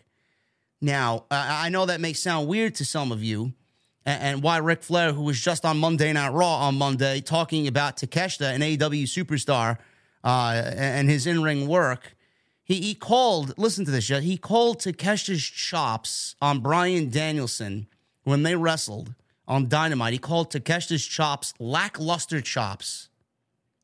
Now, if anybody watched that match, because this clip's on social media that I saw tonight, there was nothing lackluster about them. I don't know what Ric Flair was watching. Maybe he needs prescription glasses. Maybe he needs to turn up his hearing aid. But Bryan Danielson's chest was popping blood vessels because of how hard Takeshita was chopping Bryan Danielson. He says, and I quote, "I'll give you an example of what I thought was just bullshit, and I know he's your favorite guy. The Japanese guy who was chopping Bryan Danielson on his knee. First of all, I don't even know his name. On his knees the other night. Come on, those chops couldn't have broken an egg," he says. "If you're going to chop someone, goddamn it, hit them hard. It's not going to hurt you. Did you watch that match? Daniel was on his knees, and the guy was going, yeah, I mean, give me a break. It's embarrassing." In Japan in the 80s, that Japanese kid would have gotten the shit slapped out of him just walking back into the locker room. If you're going to hit someone like that, you want to get the crowd to woo or react, you got to hit them hard. And Takeshita, bro, fucking how classy he is. He apologized to Ric Flair and even said he would love Ric Flair to teach him how to chop. Can you imagine that? Bro, Takeshita is going to have to learn to get used to American culture. And what Rick said about him is a goddamn slap in the face. So, what Takeshita should have said, here's the problem. How can Konosuke Takeshita come out and say that Ric Flair is wrong about his opinions about his chops? You can't. How can you fucking do that? We know he's wrong, but Takeshita cannot. You can't do that. No. You can't do that, dude. That's like a current NBA phenomenon being told by Michael Jordan, like, "Oh man, your dunks are shit. Your dunks are shit, bro." Who are you to say he's wrong?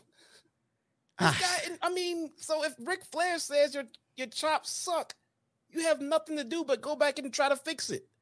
But Rick is wrong. There's nothing wrong with his fucking chops, dude. Nothing wrong with his chops. Nothing. Stephen Vandelli with a $100 super chat. Thank you so much, brother. We love you here, man.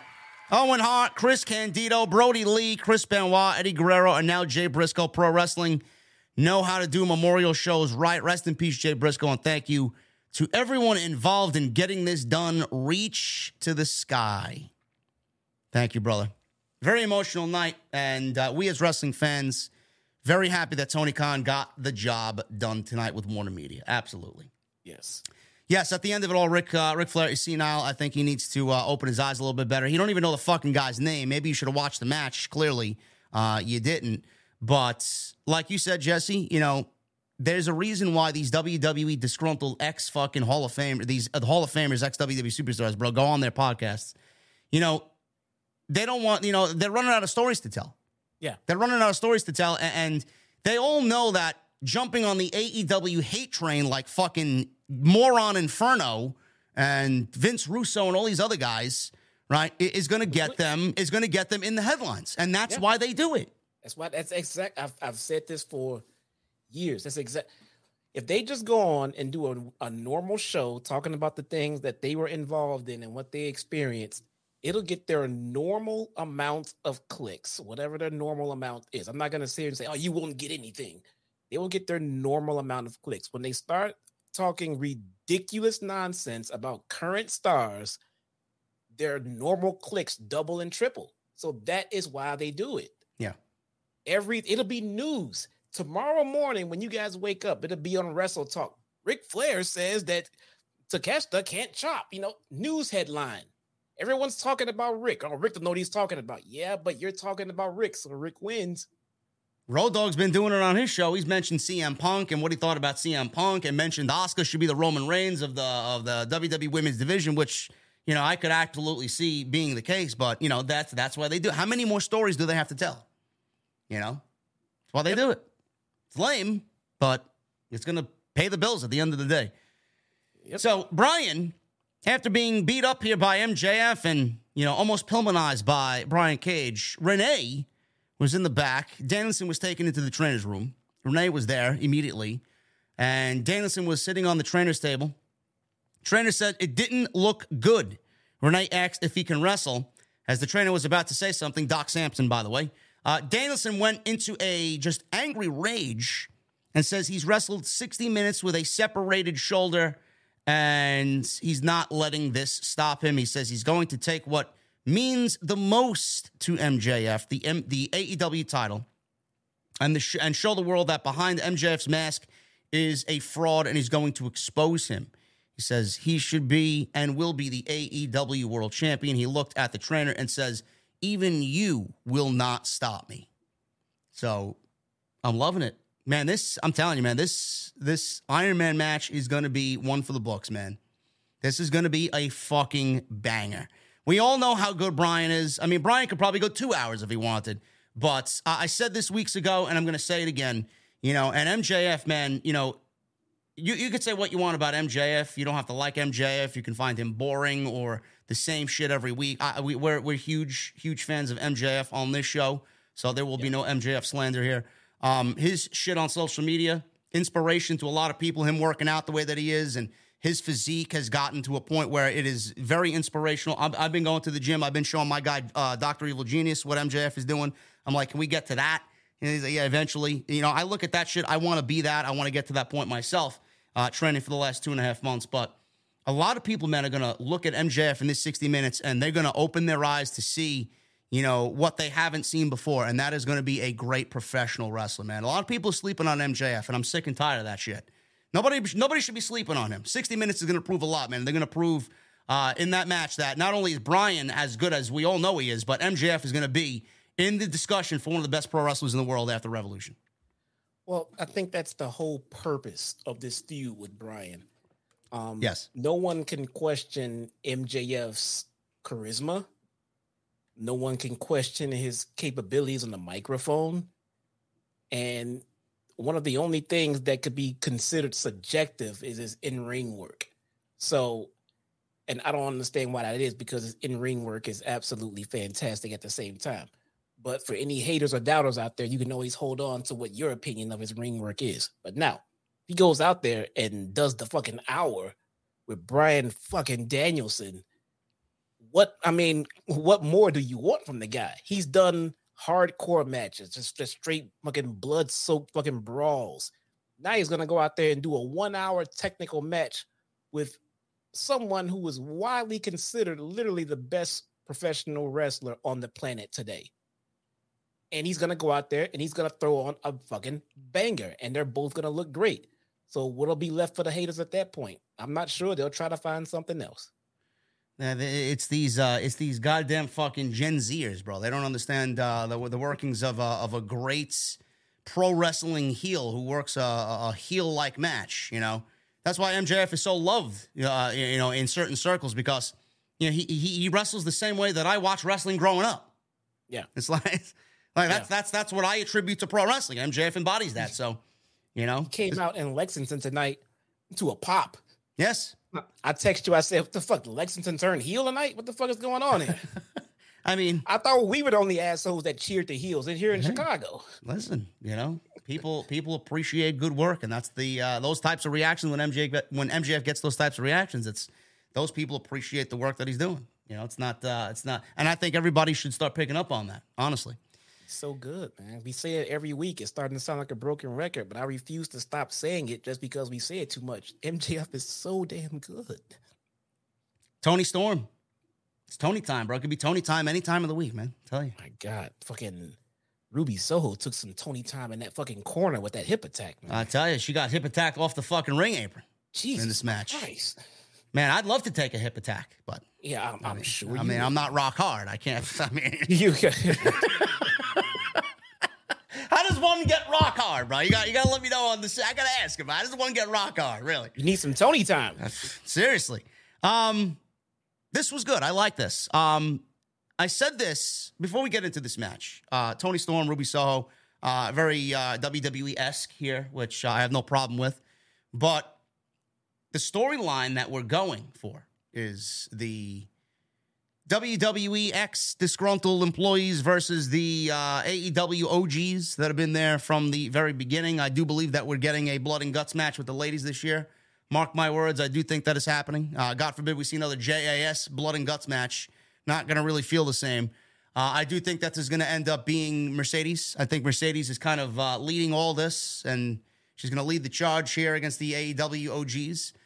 But as far as the women's division, bro, you know, we've been very critical. One of the things that we've been very critical on in AEW is the women's division. And for the first time, and I know a lot of people are like, well, they only get one match per week. And you know, obviously you got your Darks and you got your Rampages, but, you know, Dynamite gets one, maybe two segments, a match and a segment backstage per week. But I feel that the women's division, for the first time in a long time, with the start of this feud, and this storyline is finally turning the corner. And I can confidently say there is now focus in the women's division. There is a beginning and what looks to be an end goal in sight here. Pieces are starting to line up. The puzzle's starting to become a little bit more clear. And some of you may not like what I'm about to say here because I know there are some WWE elitists out there. But I will say this, and I've been very definitely critical of their women's division. I think the Raw women's division is better than SmackDown, but both of them are fucking atrocious. SmackDown being the worst of the two. I honestly think the AEW women's division, bro, is right now at a better place than WWE's women's division. It absolutely is. I mean that's AEW, like you said, the women's division is it's coming along, it's getting better. It's nowhere near where it needs to be. No, it's not there. You can see it heading in that direction, which is, look, the women's division was bad, and we know it was bad. So we don't expect an overnight fix. We know it takes time, and we're willing to be patient about it if we see the progressive change, and we're seeing the progressive change, which is all we can really ask for. Everything in WWE for the women is completely redundant and stale. Tired of it. I think everything going on with the women in AEW right now is fantastic. And I texted you this earlier because it even though the homegrowners versus the outsiders, it might seem a little like weird or stale or cheesy or, you know, kind of this whatever. But I think it's pretty significant because it gives the women who are not involved in a title opportunity something to do, something to work for, a storyline to be active in without only going for a title. There's not enough, well, maybe in AEW is enough titles, but everybody can't have a title. But now that this storyline is happening, it's so many different moving pieces. I mean, it may become a faction thing, like a WCW versus NWO type deal. As long as it brings some originality to it, I'm okay with that. I just want to see a match with the women in the ring that has something on the line that's not always a title. And I think this storyline gives us just that. Yeah, that's exactly what the division needs because Jade's going nowhere with that TBS title. That shit is fucking well past its expiration date. Jamie Hayter is obviously a part of the OGs here with Britt Baker. We're getting some WWE rub here from the ex-WWE women. You know, we're getting new roles for Britt Baker. Now it looks like she's turning into a babyface, which could be a welcome addition to that. I'm wondering where Thunder Rosa fits into this. I wonder where Sheeta fits into this.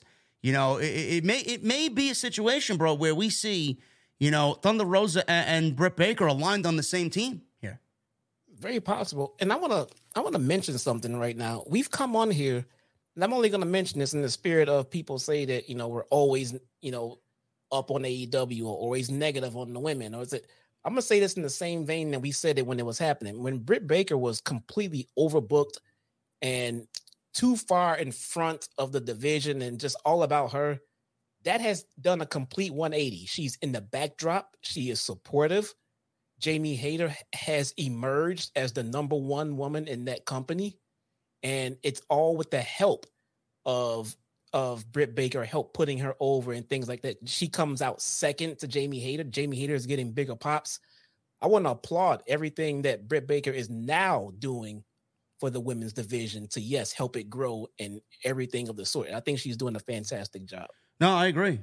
She is using what she has accumulated for herself and using it for the greater good of the division. Yeah. So agreed. It's working, and she knows her place. And her place right now is still a substantial one, but not as the champion. She doesn't need to be the champion. She probably is bigger than the championship. So it is what it is. And now I'm glad Jamie Hayter's getting that rub. Yeah, she will be back on the top of the division. Yes, because a split between Jamie Hayter and Britt Baker is another story in itself, but it's not the right time for that. No, exactly. So I'm enjoying it. I just wanted to make sure I came on here. I had no problem coming on and saying that it wasn't great or it was too much. And in that same energy, I want to come out and saying that they've changed that. It is no longer the narrative. It is no longer the Britt Baker show. But she is there and she's helping to get everyone become a little bit better and more over. So that I can appreciate. I do like that. So with this Ruby Soho Toni Storm match, if we're going for like a WWE outsider-like faction against the AEW OGs, wouldn't you think Ruby Soho would be a part of the WWE outsider faction? That's the cool thing about what they're doing here. You can kind of manipulate it the way you want to. There could be a homegrown sympathist or, somewhere along the lines of that. It doesn't have to be cut and dry if you're homegrown, you're this side, or if you're outside and you're on that side. I didn't know if Britt Baker was turning face or if we were looking at Ruby Soho turning heel. Yeah, I don't know. It could go any way, but if I'm coming up with a team of WWE outsiders here, obviously Toni Storm, Saraya, Mercedes, I believe, is coming in with this. You would think Ruby Soho, and then you would probably take Athena. I don't know where Athena is. I would love to see Athena mixed into this thing. She's got more of a gripe than fucking anybody there, or just as big as a gripe as anybody there to be a WWE outsider. That's 5 there, and then you got Jamie Hayter, you got Britt Baker. You can do Willow Nightingale. Her name was mentioned tonight. And then you can do Hikaru Shida, and then maybe Thunder Rosa. I think that would be a fantastic 5-on-5 possible war game situation. Yeah, I like it, man. I think it brings a little bit of extra intrigue to the division. We're sitting there trying to figure out what's going to happen and who's going to what side. I think that's a part of it. Yeah, that's a part of it. Who's actually going to be on what side? This person's not homegrown. Yeah, but she's friends with this person or this person. We don't know, and it's kind of interesting because it does feel like it's leading to the introduction of Mercedes at the end of it. So I'm interested. I want to see where this goes. We could see her at the pay-per-view. Who knows? Yeah. She will be the IWGP Women's Champion by that point, I think. I'm pretty sure she will. Anyway, hip attack. That hip attack sent Soho to the outside onto the floor. Storm was controlling the entire commercial break here. Soho got her face busted in the corner. Saito suplex. Soho missed Destination Unknown. Storm got a roll-up with the tights for 2. Soho answered with no future for a close 2 count of her own. Went to the top, rolled through a senton attempt. Storm acted like her nose was hurt. Referee called to stop the match. Soho, like a dummy, fell for it. Storm pulled Soho into the ropes, hit another sweet chic music in the corner. Then a DDT, goes for a cover, gets a 2 count. Britt Baker's music hits. She walked out not looking very hurt. But, maybe it's all a ruse or a typical Britt Baker screw job here. I don't know. She didn't look very hurt to me. The distraction for Storm was enough for Soho to Destination Unknown, and she gets the victory over Toni Storm. Yeah, her nose is definitely busted up, man. If she's not getting who knows when that match was filmed? It was filmed, but I don't think she worked after it, though. Of course it was filmed. It was on Dark. I know. Who knows when it was filmed, though? It could have been 2 weeks ago. It was filmed last week, man. Oh, okay. Anyway, Ruby Soho wins. Toni Storm takes a loss, surprisingly, here tonight. And yes, Serena Deeb would make a great choice for the ladies, but I believe she's hurt, so I don't know where she is. We need Deeb back. Where's Mercedes? Mercedes who? Martinez. I don't know. I'm Ring of Honor. I don't know. That's the Mercedes, yeah. Yeah, I mean, that's not stopping anyone else from Ring of Honor showing up on fucking AEW. No. Now, keep that to Ring of Honor. They're going to get a TV show hopefully up and running soon. MJF is in a dimly lit room. He starts running down Takeshita, saying he's talented, but to stay out of his way. Despite being injured, Danielson will keep marching to Revolution like a hero. Also, before I forget, it also feels like this homegrown versus outsider is also going to lead us to a return of Chris Statlander, too. I could see that. Definitely return of Chris Statlander to the homegrown side. Anyway, MJF said he was, what did he say? He said here, unfortunately, people around here can't control their emotions. He says he's not the first Jew who had to hide from someone with blue eyes. He said he still thinks take a shitter is funny, but he can't force fans to have taste. He says Danielson is really talented, but he's not too smart because he wants to dance with the devil. He told him to stay out of his business or there will be consequences. He asked how his arm is doing and said it's hanging on by a thread. He said the fans see him as a hero, but he knows he's obsessed with the AEW championship. He said the belt gives him a reason to get out of bed in the morning. He said all his blood, sweat, tears, and sins were worth it. He said the belt makes him feel whole. He asked Danielson why he wants to take it from him. Don't you have enough, man? He said he has a family and a Hall of Fame career. He says he knows he has a hole in his soul, and he's trying to fill it. He said bad things happen to people who mess with MJF and AEW.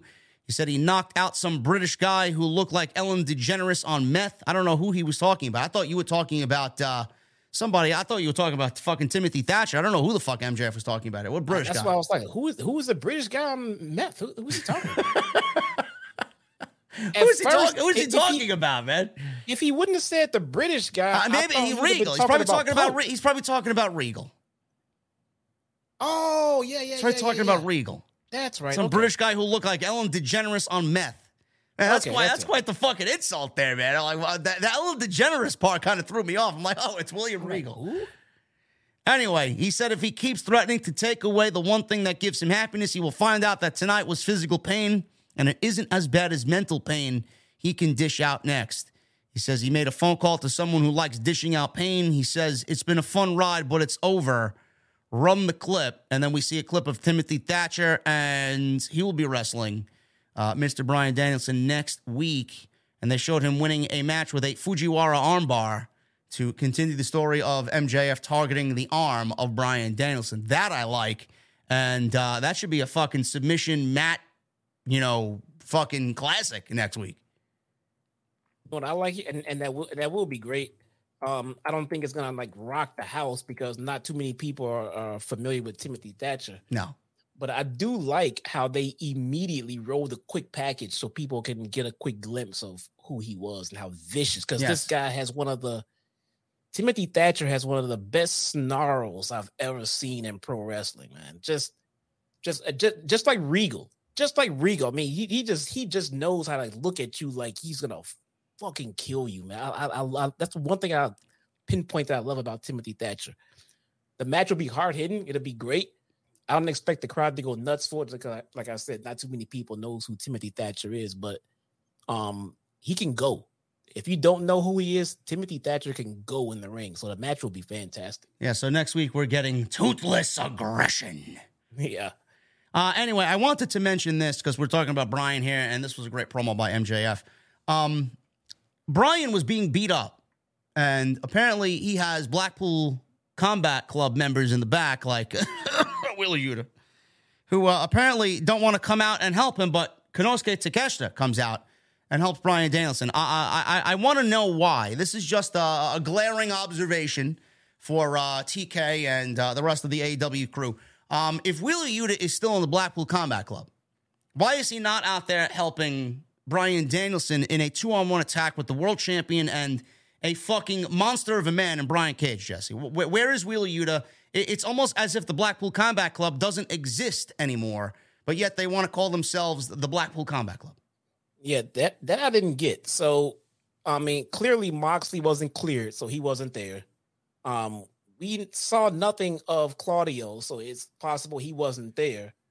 But unfortunately, they gave us Yuta. Claudio, yes. Yeah, I mean, maybe he wasn't there. We don't know. But we know Yuta was there because they gave us Wheeler Yuta. So creatively, they should have done something about this. Either Yuta should have been out there, or they should have had the engagement between Hangman and Yuta bleed into something that would have Yuta leave the building. For whatever reason, he went after Hangman out into the parking lot, or whatever the case may be. But to have him sit there and cut a promo with Hangman and Renee, and then Bryan's getting beat up in the ring, the first thing I'm saying, well, where the fuck is Wheeler Yuta? He's here. He's here. If he never would have showed up on TV at all, he just could have said, well, they're not here tonight. They didn't come. But you showed us Wheeler Yuta, so now we want to know why he didn't come out and help his fellow Blackpool Combat Club. Yuta was mad at Danielson, so I understand him, but Claudio? Why is Yuta mad at Danielson? All these weeks later, he's still mad at Danielson? He's not. You mean to tell me they mad. didn't fucking sit down and talk at any point in the last couple of weeks since William Regal has been there? Who posted? Whoever posted that? Question for you: do you have a brother or a sibling?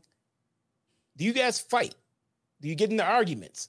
Now, if you saw your brother getting his ass kicked by someone outside of the family, are you going to say, "Well, I'm still angry at you"? So no. Now, I understand. I understand that Takeshita is a part of the story, and they're building Takeshita up, which is I have no problem with that at all. I love Takeshita, and he's a part of this story, and he's been the focus of MJF as well.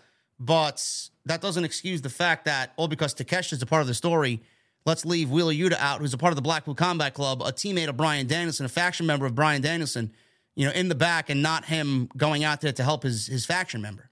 It's just a little silly to me. It's just an observation, and I'd like to know why that was allowed to happen. I would have not, if I didn't see Wheeler Yuta, I would have just assumed he wasn't in the building. But we saw Wheeler Yuta tonight, and he was there.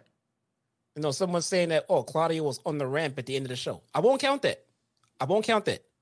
Everybody came out to break kayfabe. You have heels and baby faces. Yes, he wasn't on the program in a fucking segment. Yes, exactly.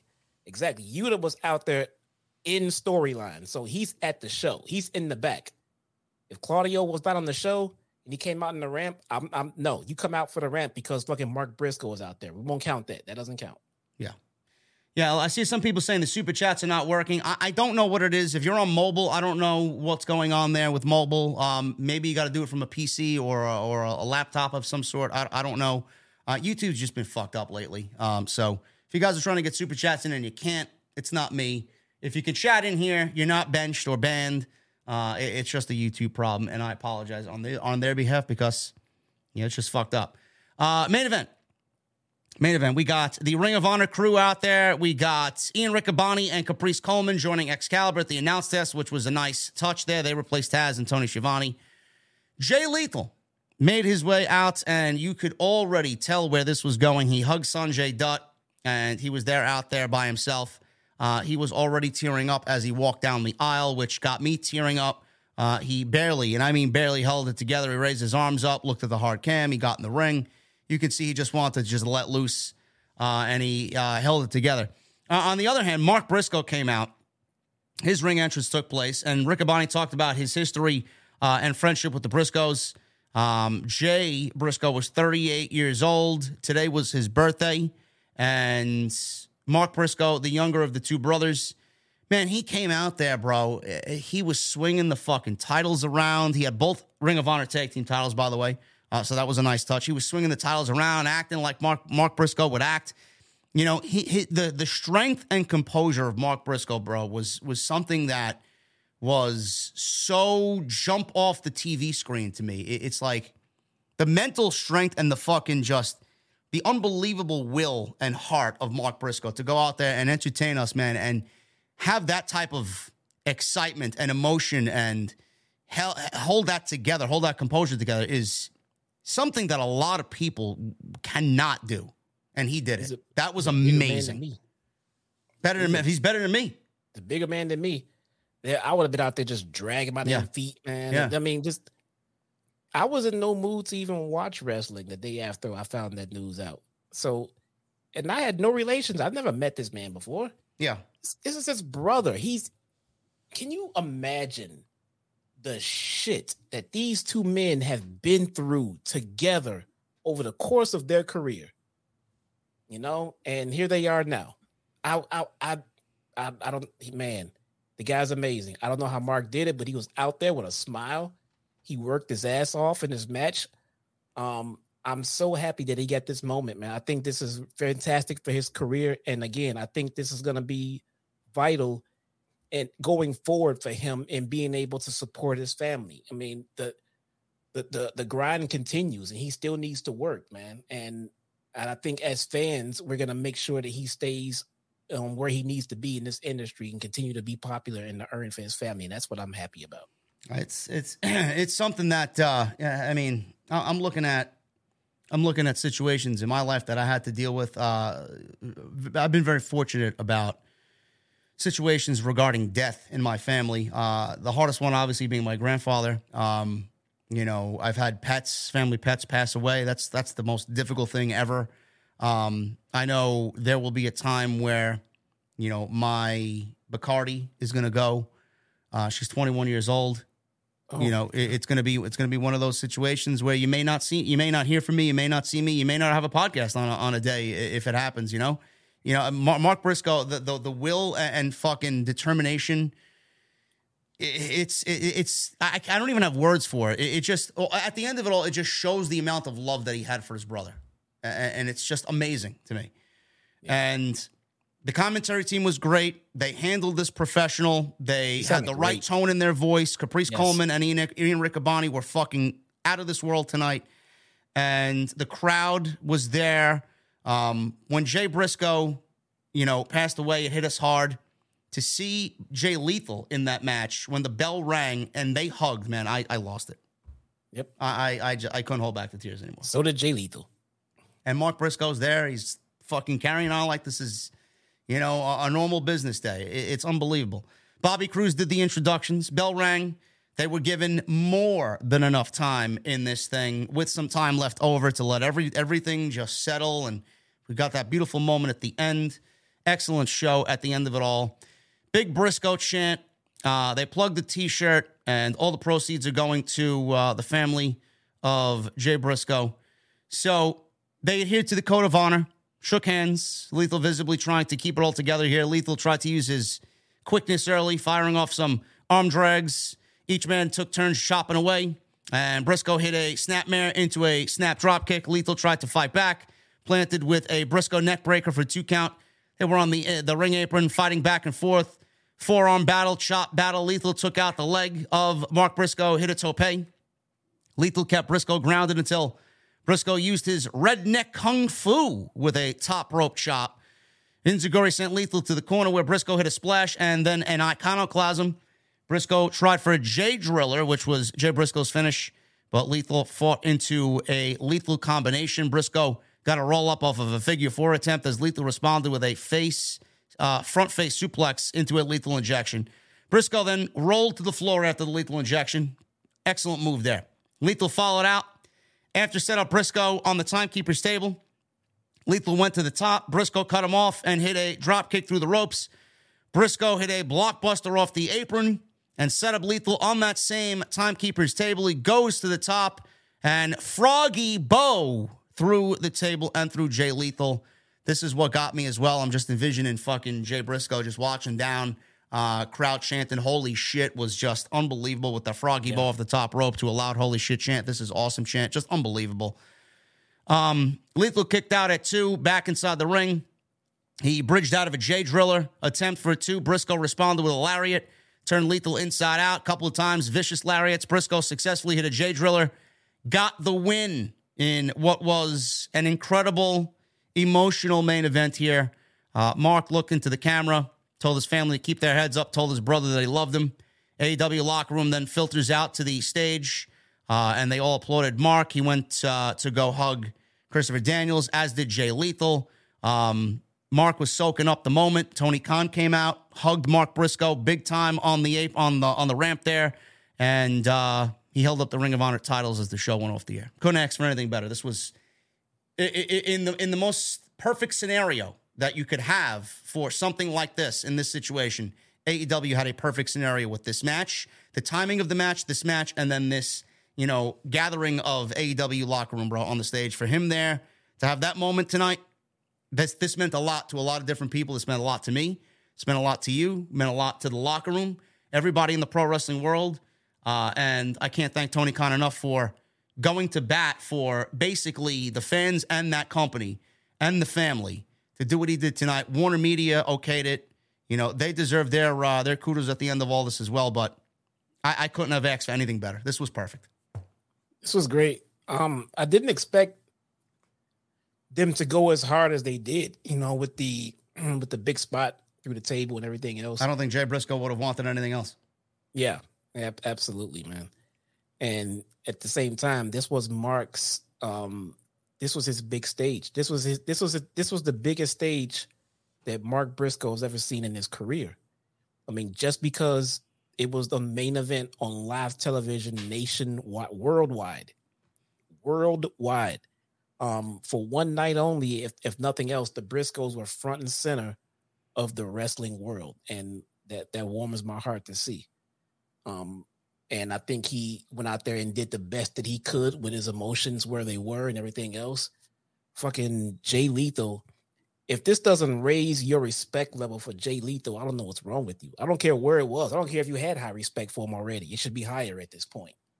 And the man went out there with his emotions the way that they were and still managed to go out there and have a fantastic match in the main event on national television, man. Hats off to Jay Lethal at the same time. I mean, it's what they do is hard physically and emotionally. And he went out there and they performed at that level, and he made Mark Briscoe look like $1 million at his most important moment of his career. So hats off to these guys, man. I think it was a fantastic match. Jay Lethal's always been incredible. I'm a huge fan of him. I would love to see him in something a little bit more on AEW television.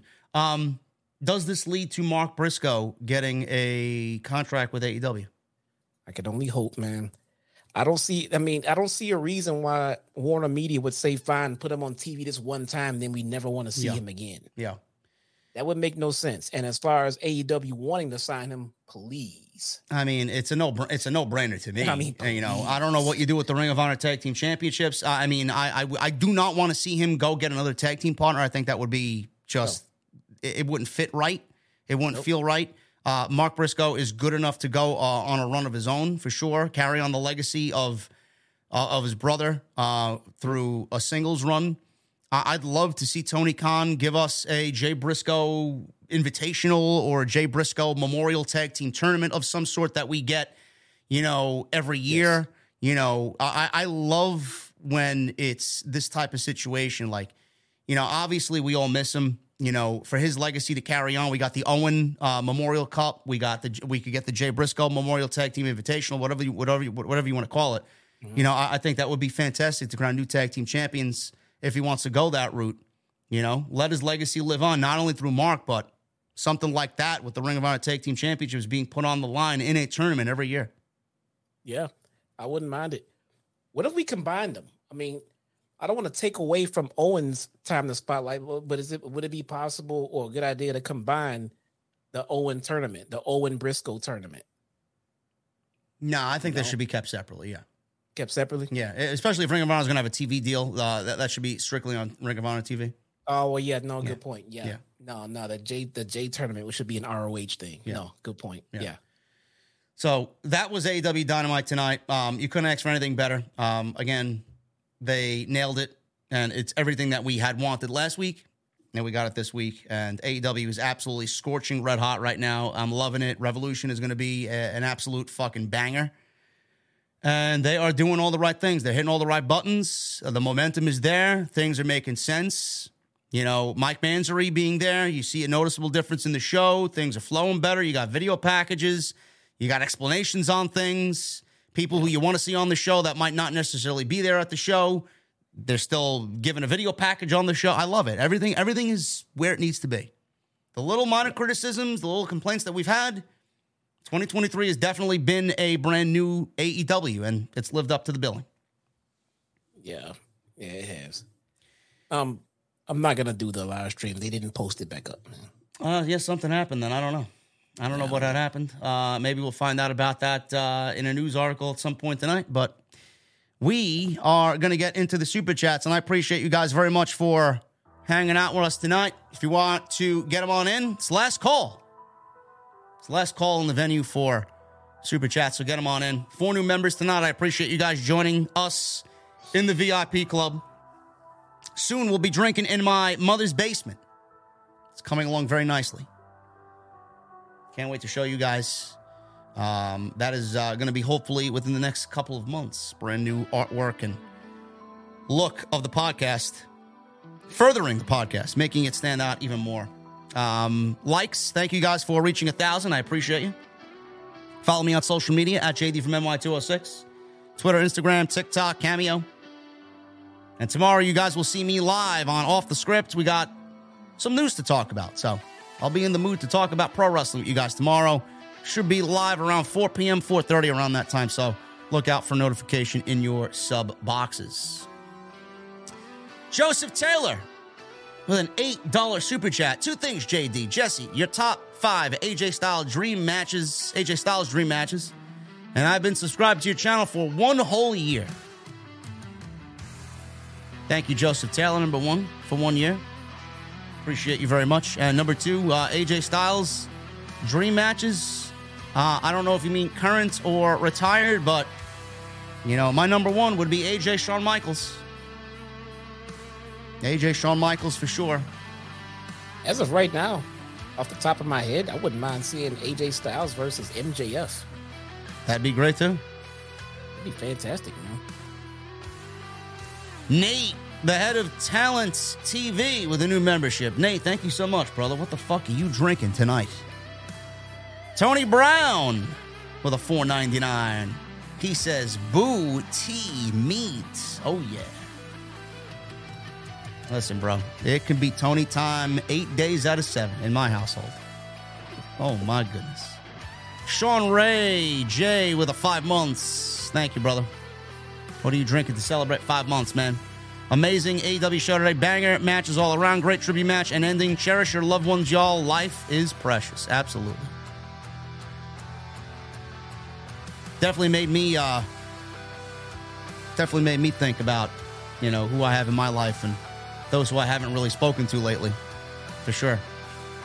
Even though we didn't know him, I had the honor and pleasure of calling his matches in House of Glory all year. I'll never forget that, man. I'm so incredibly proud that I was able to be a part of that. And I tell Bryan and Red, thank you every time. They for giving me that platform to do that. I couldn't have even thought about that in my wildest dreams. But the fact that me and Solid Monster called his last match, man, I'll never forget that. Elf Wen with 25,000 in Chilean pesos. He says, thanks for all. Jay Briscoe. Thank you, Elf Wen. That is $31 in Chilean pesos, by the way, in U.S. currency. Emerald Lord with 10 months. I'm not crying. You are crying. TK, we are proud of you. Rest in peace, Jay Briscoe. Thank you, Emerald. 10 months, brother. Thank you. WUJ Money with 6 months. Thank you, Jay Briscoe, and I can't wait to watch the tribute show at 1 a.m. Well, it's not up anymore. I don't know what the hell happened. It's going to be an emotional one. Hopefully get some news on that because they privated the video.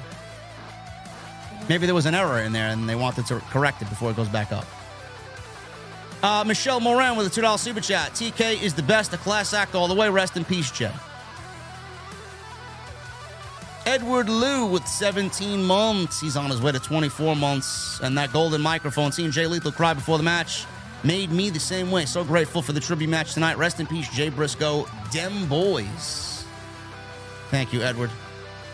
Paul Troy with a new membership. Paul, what the fuck are you drinking, Paul Troy? Max Chains with 6 months. Reach for the sky. Whiskey glass emoji. Thank you, Max Chains, for 6 months. Fantasy Kid with 13 months. Just showing some love, bro. I appreciate you, Fantasy Kid. Antonio Munez Jr., 3 months. Didn't get to see a live performance from them boys, but have seen clips, though, on YouTube.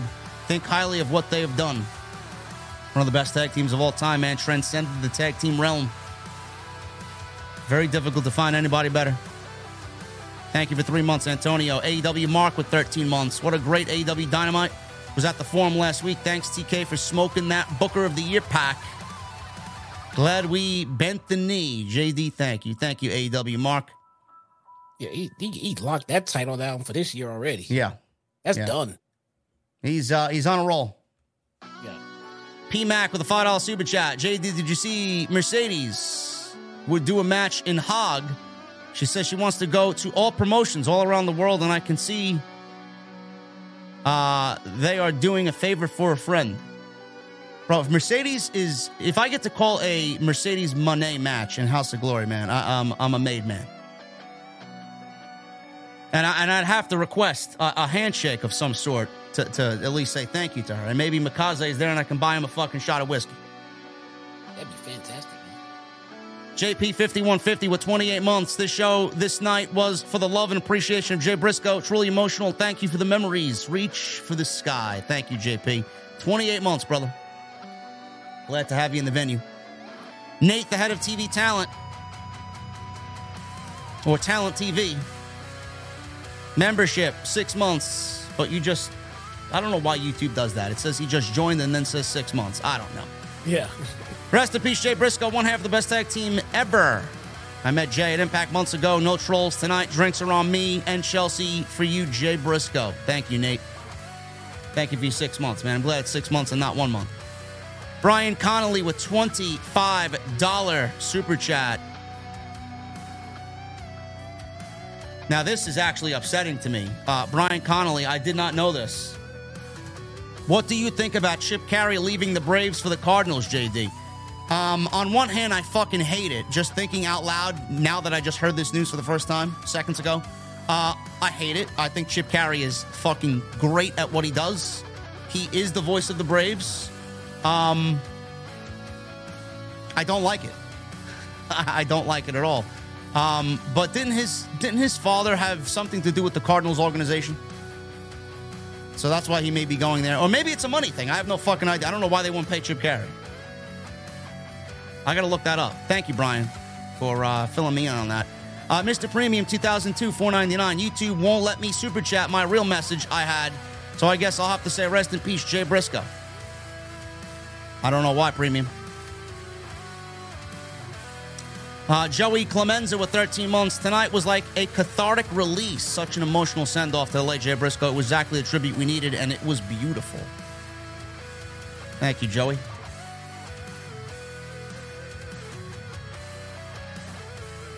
Joey Clemenza with a $10 super chat. Just checking to see if the super chats are down. Clearly not, man. Your 13 months and 10 just came through. I checked it on my phone earlier. It was going through for me. Yeah, I don't know, man. YouTube is all fucked up this month. Billy Sizane with a $10. I just lost my cousin last week to an overdose in New York, and it's still killing me. I must admit, I teared up for Jay Briscoe. He'll be missed. Love you, Jay, and cousin Randy. I'm sorry to hear that, Billy. Prayer emojis for my guy Billy in the OTS venue, man. Come on. Joe King with a $5 super chat. JD and Jesse, if you each had to choose a male and female wrestler from AEW to debut for WWE in the Royal Rumble, who would they be? To stay there for good? I don't know. If it was a one-off, bro, obviously I'd choose... for the guys, I'd probably choose a Kenny Omega. I do Moxley. And for the ladies, honestly, I'd probably pick Britt Baker.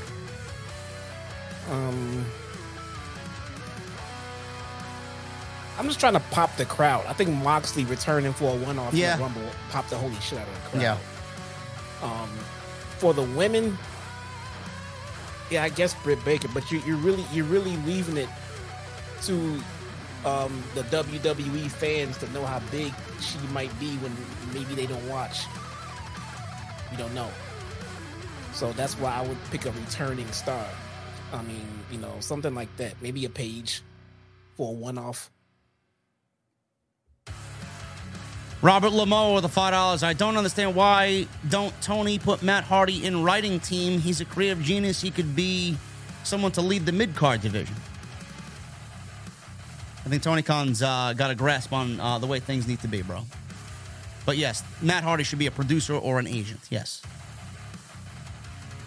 Marie Johnson with a $10 super chat. Why is it that everyone thinks now all these wrestlers should go to WWE? Triple H brought all these NXT wrestlers back and not one of them is getting over. Rome wasn't built in a day, Marie Johnson. Not one of them? Wait till Johnny Gargano gets on a roll, bro. Seriously. Stephen Vandelli again, thank you so much for the $100 super chat, brother. Thank you for being here. Philip Newton with a $4.99. Tonight's Dynamite was a banger after banger after banger after banger. Rest in peace, Jay Briscoe. Eric Newton with 13 months. Cheers, JD. I'm looking forward for Dead Space remake this Friday and looking forward to Resident Evil 4 in March. Oh, wow. Dead Space is this Friday, huh? I'm interested in this Harry Potter game, bro. It's looking good. Harry Potter Hogwarts Legacy. What? It's a brand new RPG, man. Whatever, man.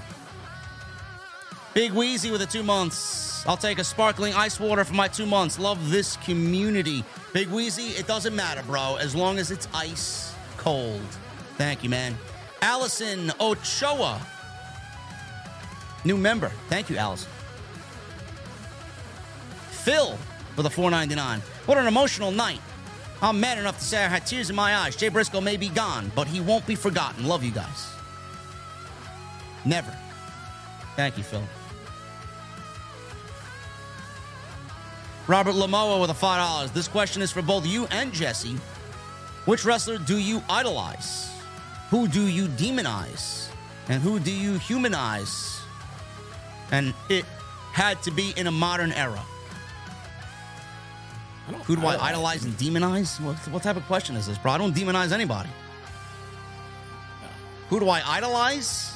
Look, can we just change that to who do we like and who we don't like? Yeah, nobody should be idolizing anybody, bro. Yeah, I don't idolize. I don't idolize anybody. I idolize fucking the Lord and Savior. And I don't demonize anybody. This is just fiction. I mean, who do I look up to? I don't know, man. I don't really... I mean, I'm not in the sport, so, I mean... You know, it's obviously different when I played music. I idolized, or not really idolized, or looked up to musicians, you know? But who do I have great respect for? See, I think the wording of the question, you look up to people that you would want to be like, and I'm not striving to be a professional wrestler. No, me neither. So, I mean... I enjoy everything they do, but I'm not trying to be them. I wouldn't want to be one of them for anything, man. What they do is fucking real. Hey, bro. I'll tell you this. Who do I demonize? Vince McMahon. There you go.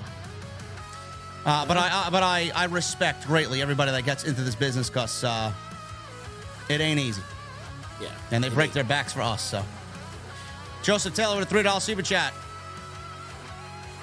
JD Jesse, Rock Hard is a song by Kiss. Well, maybe that's Juice Robinson's problem. He's a fan of Kiss. You think Juice Robinson has a fucking problem? He's got no problem. He's got no problem. Juice Robinson's living a glorious life. I mean, break. There's a reason he's rock hard, bro. I know. Well, Justin Turner with a 9 months. Thank you, brother. Really enjoy seeing you two on my Wednesday nights. Very great podcast every week. Hope you all have a good one. Thank you, brother. And we are happy that you are here. And Sidro with 5 months. I always bring a piece of paper to a wrestling match just in case The Rock is my opponent.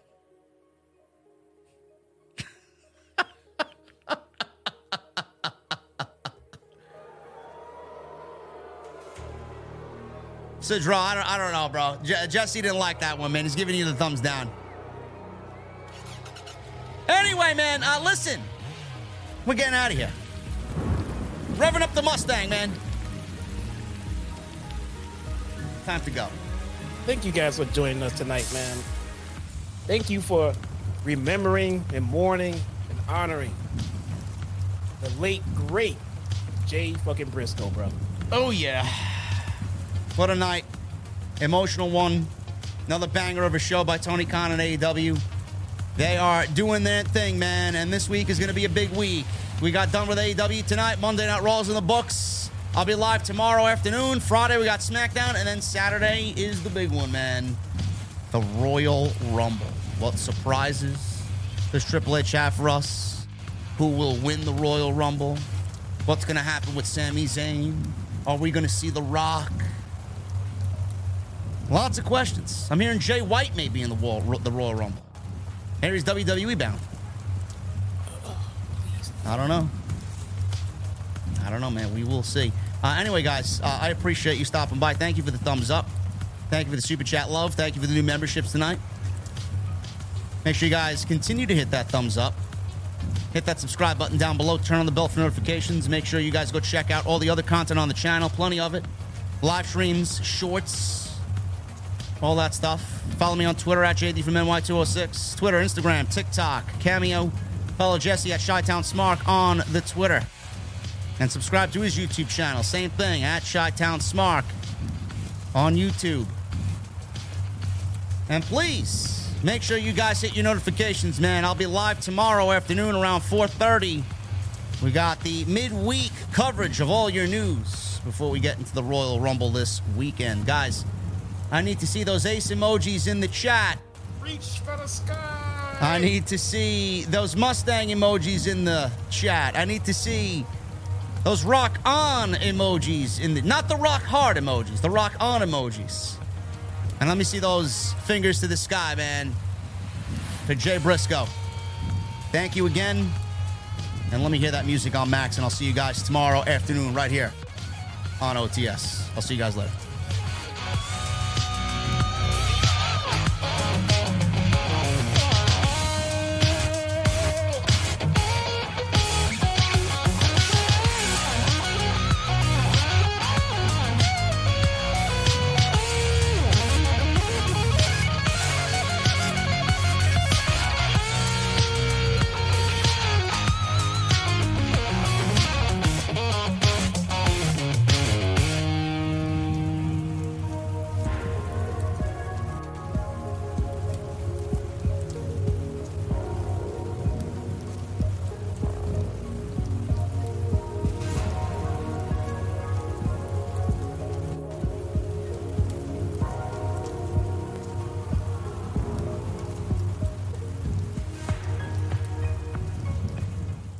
Say goodbye to your credit card rewards. Greedy corporate mega stores, led by Walmart and Target, are pushing for a law in Congress to take away your hard-earned cash back and travel points to line their pockets. The Durbin-Marshall credit card bill would enact harmful credit card routing mandates that would end credit card rewards as we know it. If you love your credit card rewards, tell your lawmakers, hands off my rewards. Tell them to oppose the Durbin-Marshall credit card bill.